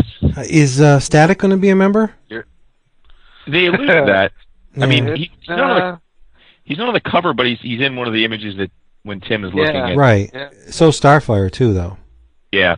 Well, and that's the thing. I see, David. I thought that I know because a couple of other times I know we've talked about with the team books, some issues have been stated about not showing the full team in this first issue, and certainly this is, I guess, this does that as well. I mean, we only meet 3 of the members, and really only meet Superboy at the very end, and he's not even really a part of the team yet. So then that doesn't bother me, but I know that's a complaint I've heard for Justice League and a couple of other team books. So that's a storytelling choice. Who is the? I mean, does anyone know who the purple guy is? Have we seen, is he a reincarnation of somebody that we already know? The purple guy from Mexico that he's on the cover too, and then he's on the cover. Yeah. He does not look familiar to me. Okay. Yeah, because I mean, I don't even know what his powers are. They don't really show it, but they have him, and then they have I don't know who the spidery legged chick is. Yeah, the arachnid chick. Yeah. See, and I know that Bart's supposed to be annoying. I kind of want if I'm hoping that Tim's attitude and the way he's written, his resourcefulness, however you want to call it, I hope that offsets Bart's annoyingness. And I think Johns when he relaunched the Teen Titans with Mike McCone on the art where Starfire was a mentor with Cyborg, and that was my favorite Bart because early on in the book he got his shit straight, and he went to the library, he read, he learned, and he matured in basically a blink of an eye, and it worked in a team environment with his friends. If the dude who's in these first couple pages here and the way he's carrying on and acting, I hope we don't have this drawn out long ass time of him trying to get his act together. All right. Yeah, I don't have any. I think the worst thing that I can ever bestow upon a book is not have a comment either way, and I just don't have any comments on this book. It's just. Okay. Let's move on then. Yeah, and you know what is that it? Because I think there's only Flash. one. You got the Flash. Oh yeah, okay. No, we have All-Star Western too. That you guys didn't read. Yeah, you can talk about that. And Flash felt like the pre-Flashpoint Francis Manipal Flash. That if you like that, you'll probably like this. It was fine. It was a Flash book. I was surprised at how well Manipal slipped into the writing chores. The writing sheet. Yeah. Yep. This is yeah. Was this the only first issue that actually had the Marvel Stanley Presents type origin blurb on the double page spread? I think so. Yeah. It was. That's a stunning 2 pages, though. By the way. Yeah, it is, especially with how it brings you through the action and what Flash is doing. It took me a second because I didn't realize that Iris was a reporter, and the publication she works for is a Central City citizen. I thought she was actually saying she was a citizen of Central City while she was yelling for the Flash to see if he was okay. It took me a second to realize what was going on and what she was saying. But she looks good, bending over to check on Flash. Now, see, that is as opposed to the Bruce Wayne thing, that is a good use of that panel. Yes, that space, I should say, because we get the sense that nice. Barry's way down, looking up at this beautiful woman. You know, I like that. That's a well proportioned use of space. But no, I thought this issue was fine. Barry's a little bit too Peter Parker-esque for me. Yeah, I first of all, I really am a fan of Manipal's art. Yeah, me too. I think this book is beautiful. So that certainly lives up to the hype. A lot more loose than we've been seeing. Yeah, and I heard him interviewed. I don't know if it was Sidebar or somewhere, but he's very. I mean, he's definitely one of those guys that's going to continue, I think, to change and try new things. I appreciate that about him. He's young, he's enthusiastic, so I'm totally down with that. Thought the book looked great, and I'm with you. I didn't have a problem with the story that he told. Like, I thought it was a perfectly reasonable first issue, but this sort of reinforces to me that for some reason this character just doesn't do much for me. I just don't seemingly care about the Flash in any of his incarnations. I just don't. I don't know. I don't really care about his and Iris's dynamic. I kind of dig the Flash, like when he's doing cool stuff with his powers, but I don't like the human side of him as a character. It doesn't interest me. So, but I have nothing negative to say about the book at all. It's just not the kind of character that's going to keep me coming back. Yeah. Okay. I don't see a whole hell of a lot of difference between this interpretation of Barry and Wally. I mean, they're very similar. Mm-hmm. The Barry that I remember was a little bit of a stuffed shirt, kind of standoffish. This is a younger, more animated character that reminds me of Wally. So yeah, Peter Parker. He strikes me much more like Wally. In fact, there was one point before we're introduced to Iris where he's kind of got his flirt on with his coworker, blonde. Yeah. And I thought, oh, damn, getting rid of Iris, like in the reboot, like, does she not exist? And then I was like, that'd be interesting. And then I actually thought for a second, whoa, wait a minute. And I thought, oh, is this not Barry? Is this like there was a second where I was like, is this not Barry? Did I assume wrong? He was actually human, where Barry's kind of So this is more like a composite Barry Wally, it seems. Yeah. Okay. Yeah, the tech is nice. And I think the Brian Buccicello did a great job on the colors. Very fluid, very painterly. Love the color transitions. It's a good looking book. It really is. Mm-hmm. But again, I don't think I'm going to take the road. I probably won't be back for the second issue. You're in the same boat as me. Yeah. Yep. Yeah, same here. All right, one more, Vince. The one you've been waiting for. Yeah, and it's paining me that you and David didn't read it. Sorry, dude. Well, should we? Do you want to save it for next week? To do justice to the book, I think we should. But I got. I really want to sit down and read it. And okay, it's not really looking forward to it. I just didn't get it. But let's just say that it's of all the books we talked about tonight, if you're choosing just one because of your budget or because you only can afford one or only have time to read one, don't buy any of the 12 we talked about and buy the one that we haven't talked about. No, seriously, no shitting you. It is a major coup for Palmiotti and Gray. Major coup, because they have done far and away the single best book of the relaunch. And that's All-Star Western. Without a doubt. And a lot of it is because of Moritat. The art is stunning. But the writing, and there is a lot of it. I mean, it's not as dense as Superman, but there is a monologue with Arkham and well, it's oversized too. It is, and it's a mystery. It's like, why am I liking this? Because it's a damn detective story, but it's so well written and really smartly plotted because it takes place in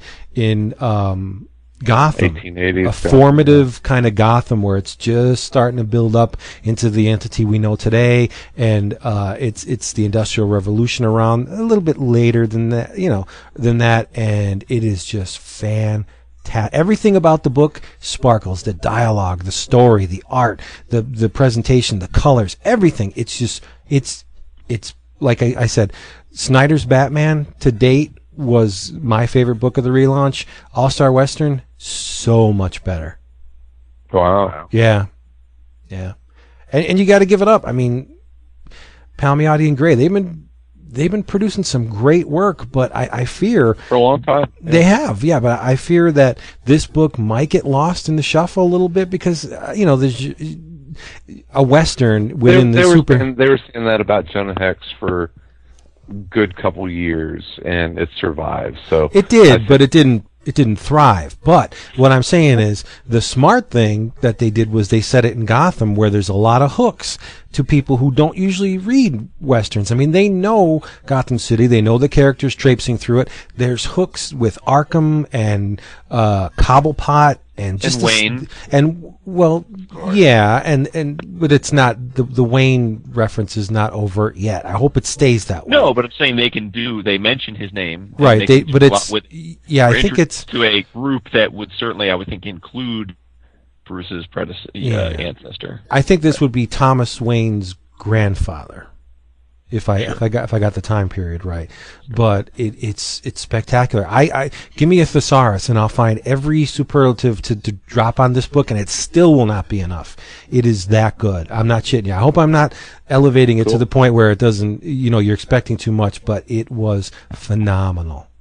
Really, it was a top 5 for me. I wouldn't say it was the best, but it was a top 5. Oh, you read it? Yeah. Oh, I didn't think. Okay, so David's the only one who didn't really. No, I didn't read it. Oh. No, I'm only a few pages in. Okay, all right. Really, Jason? Top 5 is good. I mean, top 5 out of 52 is good, but I can't find anything that. But Moratat killed it, though. I mean, yeah, dude, it's so nice. I hope it's a hit because we've known Justin for a long time and he's awesome, but I don't know that he's had the breakthrough commercial success yet that he deserves. So yeah, I see stuff on the Spirit, but yeah, this is some of the nicest stuff I've seen him do. Right. Yeah. Well, like his stuff on the Spirit, he seems, and this is weird saying this about Moratat because he's by no means a tight artist, but he seems to be pulling the detail a little bit together. Like the Elephant Man stuff is almost gestural. There's a lot of air in that work, and there's a lot of air in All Star Western, but it just seems like he's reining it in and doing a little bit more. There's more realism in this than anything I've seen from him so far, but it's not ultra realistic. It's still very. There's a lot of expression in this line, but it's more grounded in reality. Whereas the Elephant Man stuff had a tendency to get really loose, which was great. I mean, it worked well. This is just so much. Oh, I love it. I love it. Yeah, no doubt. Cool. It almost made me wish that they prestige bound this issue because it deserves it. Really does. Well, you'll be able to buy a trade of it eventually. And that's one of my questions. Now that we're all done with all the 52, what route do you think they're going to go? Are they going to go hardcover first, then trade? Or are they? Already announced that. I mean, that they're doing the hardcovers of each set of issues. They've already announced the first 3. There's the hardcover of the first ones, the hardcover of the 2s, and the hardcover of the 3s. No, I don't mean collected in mass. I mean each individual book. When they release the first trade of, like, say, Snyder's Batman, is it going to come out in hardcover first? I would almost rather that they dispense with the hardcovers and just release them in trade. I'm totally opposite. Really? Well, I don't buy trades. I buy hardcovers. So. I think it depends on the subject matter. I don't know if I need to see Voodoo in hardcover. But the bad thing is, see, if yeah, that's true. Yeah. I can't argue that. But if you're trying to make a product that's attractive to a segment of the population that didn't read comics before or have very limited experience with comics, if you plop a 6-issue hardcover down their lap and you're asking $24 to $29.99 for it, a lot of those new readers, I don't think they're going to pony up. You asked what would I want to see. I, as a collector, would want them to come out with hardcovers because that's what I prefer to buy and collect. That's what I think they should do as a business to optimize their distribution. Okay, right. You know what I mean? Like I just personally don't really buy many trades, so I'd much prefer them. And DC has a long history of taking a long ass time to put their hardcovers out. Yeah, well, maybe that's changed. I hope that's changed. I'm hoping with this it is. So, say they do go the digital anytime you want it. Say they do go the hardcover route. What books would you grab in that format, and which ones would you wait for? Batman. Yeah, definitely. Batman. Batman, OMAC, Batwoman. OMAC, yeah. It's good. I agree on all those. Captain Atom. No. Oh yes, that art deserves to be put in a hardcover. Yeah. I'm saying for you, that's fine. I'm saying I wouldn't be one that I would want to buy. Okay. All-Star Western. Maybe. I almost choked. Serious. I almost choked. Man. It's like I don't even know you anymore. Yes. It's maybe. What did you say, David? Hawk and Dove. Yeah. Oh God. Okay. Yeah. I'll go for that. God, see, that was for Chris to say. Oh God. Too. Yeah. I Vampire definitely. Yeah. yeah. Savage Hawkman. They better put that in a big ass oversized hardcover because I'm buying it. None of that. Shut up, you. I would. No, not Deathstroke either. Animal Man. Yeah, definitely. Animal Man. Yep. Swamp Thing. Yeah. It'll really depend. I mean, honestly, guys. I mean, for me, it's Supergirl. Where we go from here, right? I mean. Yeah, Supergirl. This is not. If the first issue is one thing, but you gotta. I mean, how many times have we gushed about a first issue or the start of an arc and then been like, wah wah wah? So I don't expect it all going to end wonderfully. Right? And to a certain extent, I do expect that from some of the books, but there are the sure things where it's not going to get it. I mean, it's only going to get better. Do we need to go back and listen to the Final Crisis episode where we talked about that first issue, or the Invasion first issue podcast where we gushed about that for 2 hours and how this ended, or I think it's a safe bet that guys like Moritat and Capullo and Tan are not gonna go anywhere but up. I mean, they're look at the art in the first issues. This is where the artist versus the story. Yes, but I'm if I'm already consuming the content in an issue form. Got to be more than just that it's pretty for me to buy a hardcover. It's got to be that I want to reread that at some point in the future. So it's got to be both a great looking and it's got to be a good story for me. I'm not just gonna. If I want to see the guy's art, then I'll buy his sketchbook or get a piece of art from him. I mean, I'm not gonna buy it. I'm not gonna pay twice for the same art if the story doesn't hold up. So that makes sense. Yeah, very logical. Yeah. Yep. They can't all be the complete package like Savage Hawkman. I mean, WTF. Yeah, really, WTF. WTF. I mean, Teen Titans is definitely at the top of my list. Woohoo! All righty. Yeah. Hey, we're glad you spent this month with us, and we're very thankful. And I feel kind of blessed, if I can use that word. I know it doesn't apply to me, but for DC for doing this, it was a ballsy move. I don't think I've ever had this much fun. In comics, and I shouldn't say ever, but in a long, long time, I haven't had this much excitement and just anticipation of getting a week's worth of books. And so we got to say 52 #1 issues from one company in a month. I'm exhausted. Me too. Just excited. And this is Congratulations to DC. I mean, honestly, what happens from here, is to be determined. But I think in terms of what they could have hoped to get out of this month, they absolutely delivered on that. They got ton of publicity, and if you're of the mind that any publicity is good publicity, they got that. I think they got lots of positive publicity.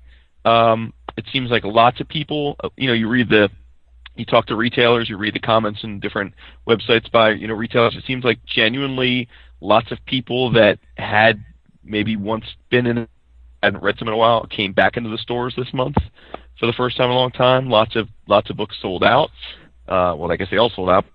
Just sold out 2, 3, 4 times. So we like Vince said, we know that the sales numbers are going to be through the roof, at least for this first month. So congratulations, they did everything that they could have hoped to done. And on top of that, they did it all digital day and date, which means there's a whole new channel of digital, which we probably won't hear the numbers directly, but I'm sure they were, at least meaningful enough to matter. Oh, hey, and big news on that avenue today. Boy, that Kindle Fire looks awesome. That's gonna put tablets in the hands of a lot of people. So I think that could be big for comics, hopefully. Now that's full color? The full Kindle color? Fire? Yes. Yep. Yeah. You already ordered one, didn't you? Yeah, I ordered one today. Yeah. Jason ordered his. We'll probably be ordering ours soon. Yeah. Really? $200. $200 about it too is from a comics fan standpoint. They actually, if you go to the Amazon today and look at it, you'll see that as in the specs, they actually call out comic books. They don't say comics or graphic novels. They say comic books as one of the medium, one of the types of media that you can enjoy. And in the screenshots, they have Watchmen, pages of the Watchmen being read on the device, which is just awesome. That's awesome. I mean, okay. Just for a minute, and I know we're at the tail end, but as an iPad owner, right? Mm-hmm. Why do I need this? You might not. You probably but I mean, what's the attraction other than the price point? Well, what? Okay, we have. Renee and I each have an iPad, and she also has the Kindle. Why would we need the Fire? We probably don't in this house. Why I want to get one is because I know other people will be getting one, and I'll be playing tech support. You're so nice. The iPad can be heavy for Renee to handle for long periods periods of time heavy. when she is reading. So the Fire is going to be lighter in that regard. It's probably easier to handle, especially if she loves the Kindle. And it's an Android operating system. So. It's an Android operating system, so I'll have something different and not just the iOS that I know and love. But the so you can get apps and stuff for it. Yeah. Oh yeah. Okay. And the got a new browser, which theoretically is significantly faster than anything we're used to. And then you have because it's an Amazon product. If you're an Amazon Prime member and you have access to the instant streaming videos and movies and things like that, that will be able to stream on there too. And you have all the clouds. You're basically there's 8 gigabytes on board, but you're pretty much unlimited when it comes to storage because you're signed into the Amazon cloud. Oh, really? Yes. Oh, that's awesome. Absolutely. Yeah. And you know what? Watch a movie on your Fire and hit pause and turn on your TV and start. If you've got Amazon on Demand on there, you can start watching it right from that spot where you hit pause. So you get the Amazon Prime with this, right? No. You get a month for free when you order it. Yeah. If you are an Amazon Prime member, you'll have access to you can still rent movies from Amazon and watch it on the device. But if you're an Amazon Prime member, you have access to thousands of television shows and movies that you could just stream for free, as if you had Netflix Instant Watch. Dude, they should be paying you. You're a good pitchman. He's a good pitchman, isn't he? Yeah. What I think, I don't realize. I think that $200 price point is going to be very attractive to a lot of people. Beautiful. Yeah, no shit. That's my territory. Yeah, it is. Yeah. And I think is that Amazon is getting into the content business in a way that a lot of people haven't quite realized yet. Like they announced this week a partnership with 20th Century. Like they're going to license tons of content. So there are going to be stuff that you're either going to be able to get at Amazon first or exclusively as they move out. So that's awesome. This is going to be those things where I wouldn't put it past Amazon's one of the final bidders for Hulu. Like it's going to get real interesting. Yeah. And when's this coming out now? November 15th. I'm gonna get one. Yeah, should. You know what I think is nice? That I won't be saddled with Safari, because that's the biggest problem I have with the iPad is I can't put another browser on it. Yeah, you can. I'm not what do you mean you can? I can't put Firefox on it. You can't put Firefox. There are other. They're not free, but you can put another browser on it. If that shit, I ain't paying for another browser. I'm just curious. What don't you like about Safari? I just don't like the interface. I love to have my bookmarks on the left-hand side, all lined up like in Firefox. So you can just put that side tab thing on there with all your bookmarks, and you just go ding ding ding ding ding ding all the way down. Check out your favorite. You don't like that? No, I mean I just don't have mine configured that way. I never have.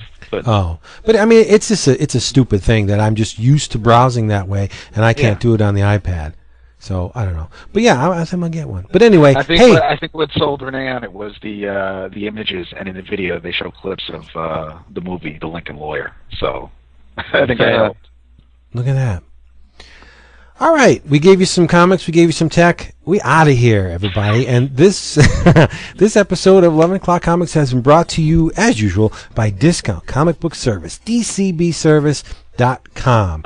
Get your favorite funny books and collectibles at huge Wamba discounts, 35 to 75% off. They also have digital versions of a lot of their stuff at mydigitalcomics.com. I think they're going with Comixology now, right? Isn't that? Yeah, so you can get DC books from them too, yeah. Yeah, that's awesome. DCBService.com. Check them out. In your travels. I got something a little different. Just a little. I mentioned this at the top of the show. You did. I have to be honest. Even my all-time favorite creator, which would be Jack Kirby, in his later years, may or may not have been producing work which was in line with his younger, more vibrant days. The hell you say? No, I mean, and we were witness to. I mean, Gene Colan was always great, right to the end. But there was some work like that Captain America issue, not his best work, but it was still of a certain, like Blind and Wire. It was still of a certain quality. But I'm giving props to somebody here, and if I had to pick one of the all-time legends, the true greats that is still alive and producing work every bit as powerful as his work he produced in his younger years, it would be who, David? Oh, damn. See, I was going to joke while you were talking. They're going to say Art Adams. I'll tell you. John Severin. John Severin has not missed a beat. His work today is every bit. Seriously, because I can look at something he's done today and compare it to Cracked, compare it to exactly, and it's almost like a time machine when you look at his work, thinking this is vintage Severin, but it's not. He did the cover to the Desert Island Bookstore. You know that tabloid size comic newspaper that they put out called Smoke Signal, that you can get if you head on over to the Desert Island Bookstore website. I don't know the URL. Google it, Desert Island. Yeah. It costs you $3. You pay for the postage, and they send you the tabloid size, and it's like 40 pages, 30 pages. But Severin did the cover. It's in full color, and it's hysterical.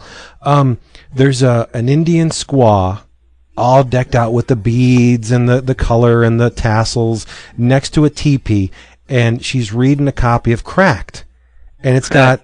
It looks like a vintage copy of Cracked, but there's a bunch of Indian warriors in the background, and because the magazine's called Smoke Signal, they're using the blanket and they're sending smoke signals, and the fuel for the fire is copies of Mad Magazine.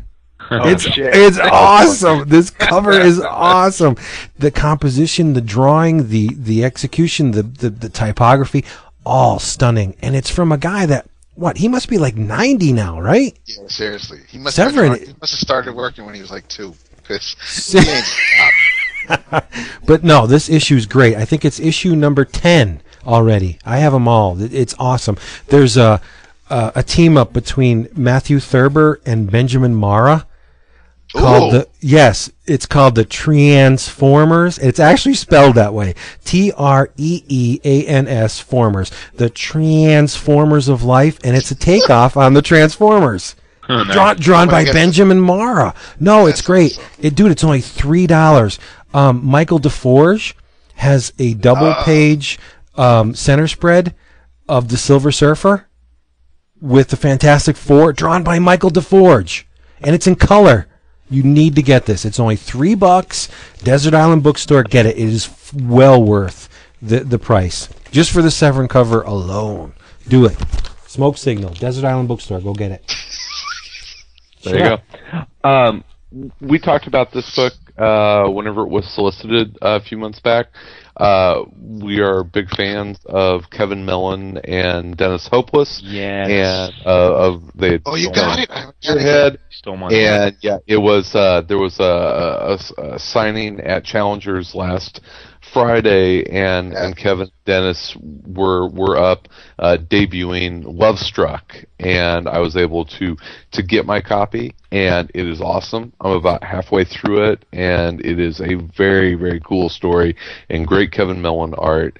So it is from Image. It is an original graphic novel. Retails for $16.99, and you should get it because it is good. And Dennis and Kevin are awesome. Definitely. I had a special little treat as well. Dennis showed me some preview pages of his Legion of Monsters mini coming up. Nice. Wandel art. Wandel, baby. It looks awesome. I mean, nice. it's going to be really, really cool. So awesome. It's great to see Dennis getting some higher profile gigs. But when Legion of Monsters comes out and all of the kids on your block are talking about how awesome it is, you can impress them by having picked up Dennis and Kevin's Lovestruck beforehand. So check that out. It's great. Nice. I will try not to be as long-winded as I was last week. I will say, really, dude. I'm going to say, shut up. Oh, because you're the only one who can talk. Okay, I see. No, that's not true. I love to hear your voice. Just Star not for Trek, 17. number one. Shut up. Star Trek #1 by IDW, the number one of the J.J. Abrams reboot Star Trek universe. Mm-hmm. Really? This felt like an episode of the old Kirk Spock series, but you know how Gordon Purcell used to draw the characters from the original series in the DC book, or even Ron Frenz or Cam Kennedy would draw the Star Wars characters in the Marvel or Dark Horse books. You would know who the characters are supposed to be, but it didn't look like It didn't look like Salvador LaRocca, where they just photoshopped Mark Hamill's face. Yeah, right. This, you know exactly who, you know what that Scotty looks like, Simon Pegg. You know that this is the character Chris Pine played, and you get the feel that these are the characters from the movies, but it doesn't take you out where it looks like the actual actors. And there's not a lot of lens flare going on in the pages, but it's very. Look at you. It's a neat story. There's it's not a done in one, so there is a cliffhanger, and I'm really looking forward to the second issue to see where it's going. But I was very impressed with the Star Trek movie, and I was looking forward to seeing what IDW did with this, and it's pretty cool. There's a Tim Bradstreet cover, and it's I don't know, but I was kind of hoping for pay more, but you get what you get. So but no, I would definitely check it out if you like the movie, if you like the Kirk, Spock, McCoy era original series Star Trek. I think you'll dig this. Now, who's writing and drawing that? See, I knew you were going to ask me that, and I did not write it down in my notes, so I will let you. That's okay. I'll look it up. I'll get back to you. That's all right. It's all right. Well, Mr. Niesman pretty much stole mine. Oh, I'm sorry, dude. But no, but I'm actually really glad that you brought it up too, because I definitely wanted to shout it out. So I will this one is probably a little bit better known to a lot of people, but I just experienced it for the first time by the aforementioned Kurt Busiek with his partner in crime, Mr. Brent Anderson. Oh, stop playing. Astro City, Life in the Big City. Nice. Oh, so good. They reprinted it and they're putting it out in hardcovers now, and I just got the first in the hardcover I guess in an order or two ago in my DCBS, and I read it this week. And I know you guys have all on the show over the years talked about this book already, so I'm sure many of our listeners are already familiar. But this is a massively critically acclaimed and multiple award-winning series, and this is the introduction to that world. It was as good as you would have as the hype. It was fantastic. Awesome. I'm not at all surprised. I mean, just because again it's so universally loved, but just masterfully well executed humanistic superhero stories. If that makes sense. So yeah. And the thing is, it's a book that whenever it was being written, I mean, there hadn't been a whole lot of stuff like that done. So I mean, we've seen copies of Astro City since then in different works, but when it was first coming out, I mean, that was a pretty fresh look at like you said, the human side of superheroes. So that's cool that you're reading it. Is Brent Anderson still is he still the Astro City stuff that comes out now? Is that still him? I think he's doing I think he's on board for the new Astro. Well, because I haven't seen him in other places, is why I'm asking. So I assume he's just pretty much stuck to Astro City all these years. Yeah. Okay. Yeah, because I do believe it's been they're working on more. I think DC is publishing, will be publishing new Astro City stuff. The writer Vince is Mike Johnson. The artist is Stephen Molnar. Oh, very nice. And I believe that's the Mike Johnson who we talked about last week with Supergirl, right? Right. And Superman, Batman. Cool. Big respect. All right. Okay, now, so we're done with the DC. We're going to probably focus on those books, but intermittently. We're not going to just lump them all together like we did. There will be no more. It'll be back to your regularly scheduled programming. Yeah, right. And so next week, read that Prison Pit number 3, bitches, because I'm going to talk about it. I don't know what these other guys have planned, but I'm doing the Prison Pit. You're going to talk about it, right? Number 4. Say what? About what? Jason and I might talk about Schism number 4 since it was done by Alan Davis. Oh, yeah, you know it. Chris, what were you going to say? No, it's great that you're going to talk about Prison Pit after we finally spend a good half hour, John, about 1969. Oh, and if you have a couple hours to kill, head on over to the Comics Journal website because there is an interview with Johnny Ryan that is extremely funny. It goes on and on and on. He is devastatingly funny, but it's not for everybody. His sense of humor is very dark. I mean, he does not pull any punches. Especially, there's a section in there about his wife after I guess she had a miscarriage, and his comment to her, such bad taste, but it's very funny. Okay. So there you go. You want to know what he said? No. Okay. Maybe off camera, yeah. It's freaking bad, man. And by the way, folks, we're only a few weeks away from New York Comic Con. That's right. If 2 weeks? 2 weeks from this weekend, right? Yeah. So I Yeah. think, yeah. So 3/4 of us will be there en masse. You dick. And I'll leave it to you guys to figure out who won't be. The cute one. The smart one. Yeah. He does. Well, one of us pictures of you in the Disney ears, okay? It's like fucking Brian Wilson. He doesn't go on tour. It's true. I guess mentally I could be like Brian Wilson too. Yeah, that's true. A little bit. I'm a little fritzy sometimes, just a little. But by all means, we will be there with or without bells on, and Chris will be in costume. David won't. Crotchless. I'll be nude. Of course. Yay! So I did get me a new pair of boots. All right. Are you going to Marshall's? You gonna walk and stop? Jay, I'm so upset you didn't reply back to my tweet about going. I saw that. I said, "Oh no!" This was fun. This was fun. But get Buster Brown? Is that where you're?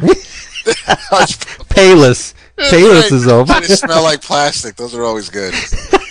I shouldn't talk though. I wear the Crocs, so I shouldn't talk. I love Crocs. Love them. I love them. Yeah, Crocs. Well, I don't. It's a good thing you didn't wear Crocs when we met. We wouldn't have been friends. Grown ass men have no business wearing Crocs. They're very comfortable. Like at home, you can do what you get your freak on, but in public, there's absolutely no justification. I love them. And sorry to all of our buddies that are down in the Atlanta area, because I'm getting ready to see your baseball team complete one of the biggest choke jobs in the history of baseball, and I appreciate it because my Cardinals have benefited. Okay, then. There you go. That's awesome. Yay, love it. Go Cardinals. So come back with us next week where we'll talk about all different kinds of comics from all different kinds of publishers. Yeah, we'll be back next week. And the Alphas finale. Not too bad. I liked it. That's something that's going to make next week. So. Say what? Oh, did you record the marathon? Was it? Did you record the marathon? Me? Yeah. I didn't know there was a marathon. I think there was. It's like Beetlejuice. Who, me? Who, me? What? I think they said on the. I didn't know there was one until. Thanks for the heads up, bro. I didn't know. Oh my god! I thought you were. Anyway. All right. You know what I'm watching? Since we're all talking about TV, I finally got season 2 of Fringe. Oh my god! Oh my god! Oh, it's just the end of season 2. Right. Yeah. Shut up, because I'm not there. No, it's awesome. That's when it gets. I know. Really I'm just at the part where. Witter is okay by me. What did you say? I said any show with Pacey Witter is okay by me. Oh, good. Yeah. You don't want to wait. I love Fringe. Yeah. I'm at the one where the two buildings merge together. Oh. You didn't see season 2? I haven't seen season 1. Oh. I knew he was going there. Knew it. So good. It is good. I saw the first episode. Like many people, walked away until everyone said how good it gets, and then I'd been meaning to go back. And It's good. If you watch Friends, I'll watch the irregular show or whatever it is. Regular show. That's not punishment. Regular show is awesome. That's a treat. Yeah, it is. Yeah. Yeah, I gotta part ways with you on your recent revelations that you don't like a couple shows that I like. Because, dude, I saw a commercial for it. I'm gonna have to record it next week. Was that not awesome? Yeah. I mean, I felt like I was being punished having to watch. I felt like I was listening to our podcast watching that. Adventure Mountain Fort Awesome. Creature bullshit. What is it? Fort Awesome is great. Chris, and the there's fact a character that is made out of ass cheeks. It's awesome. And he farts. Of the four of us, who's going to like that? Me. Here's the litmus test, though. When a 6 or 8-year-old, you're like, Dad, do we have to keep watching this? That's when you know it's not. Yeah, good. but you've brainwashed those children, so it's not a regular show. Well, even a broken clock, right? Oh, snap! You're gonna dog out my 8-year-old? Yeah, he doesn't like when you mess with his kids. He'll cut your throat. That's I know, right? Cut you in your sleep, bitch. He'd be looking at your guts. The quick enthuse, man. You can wake up John Bob style. Oh snap! See, now this is the part where we get stupid. Hey! Chris gonna be like, shit nuts. We'd be like, nah, son, you gotta think in your mouth. Not the first time, oddly enough, that I've heard that this week. That's beautiful. All right, people, we're out of here. We're sorry for this last little bit of nuttiness, but we'll be back next week, and we really hope you come with us because we have fun here. We want you to have fun too. So we'll see you. Bye. 42 weeks, baby. Bye-bye. Bye. Thank you for putting up with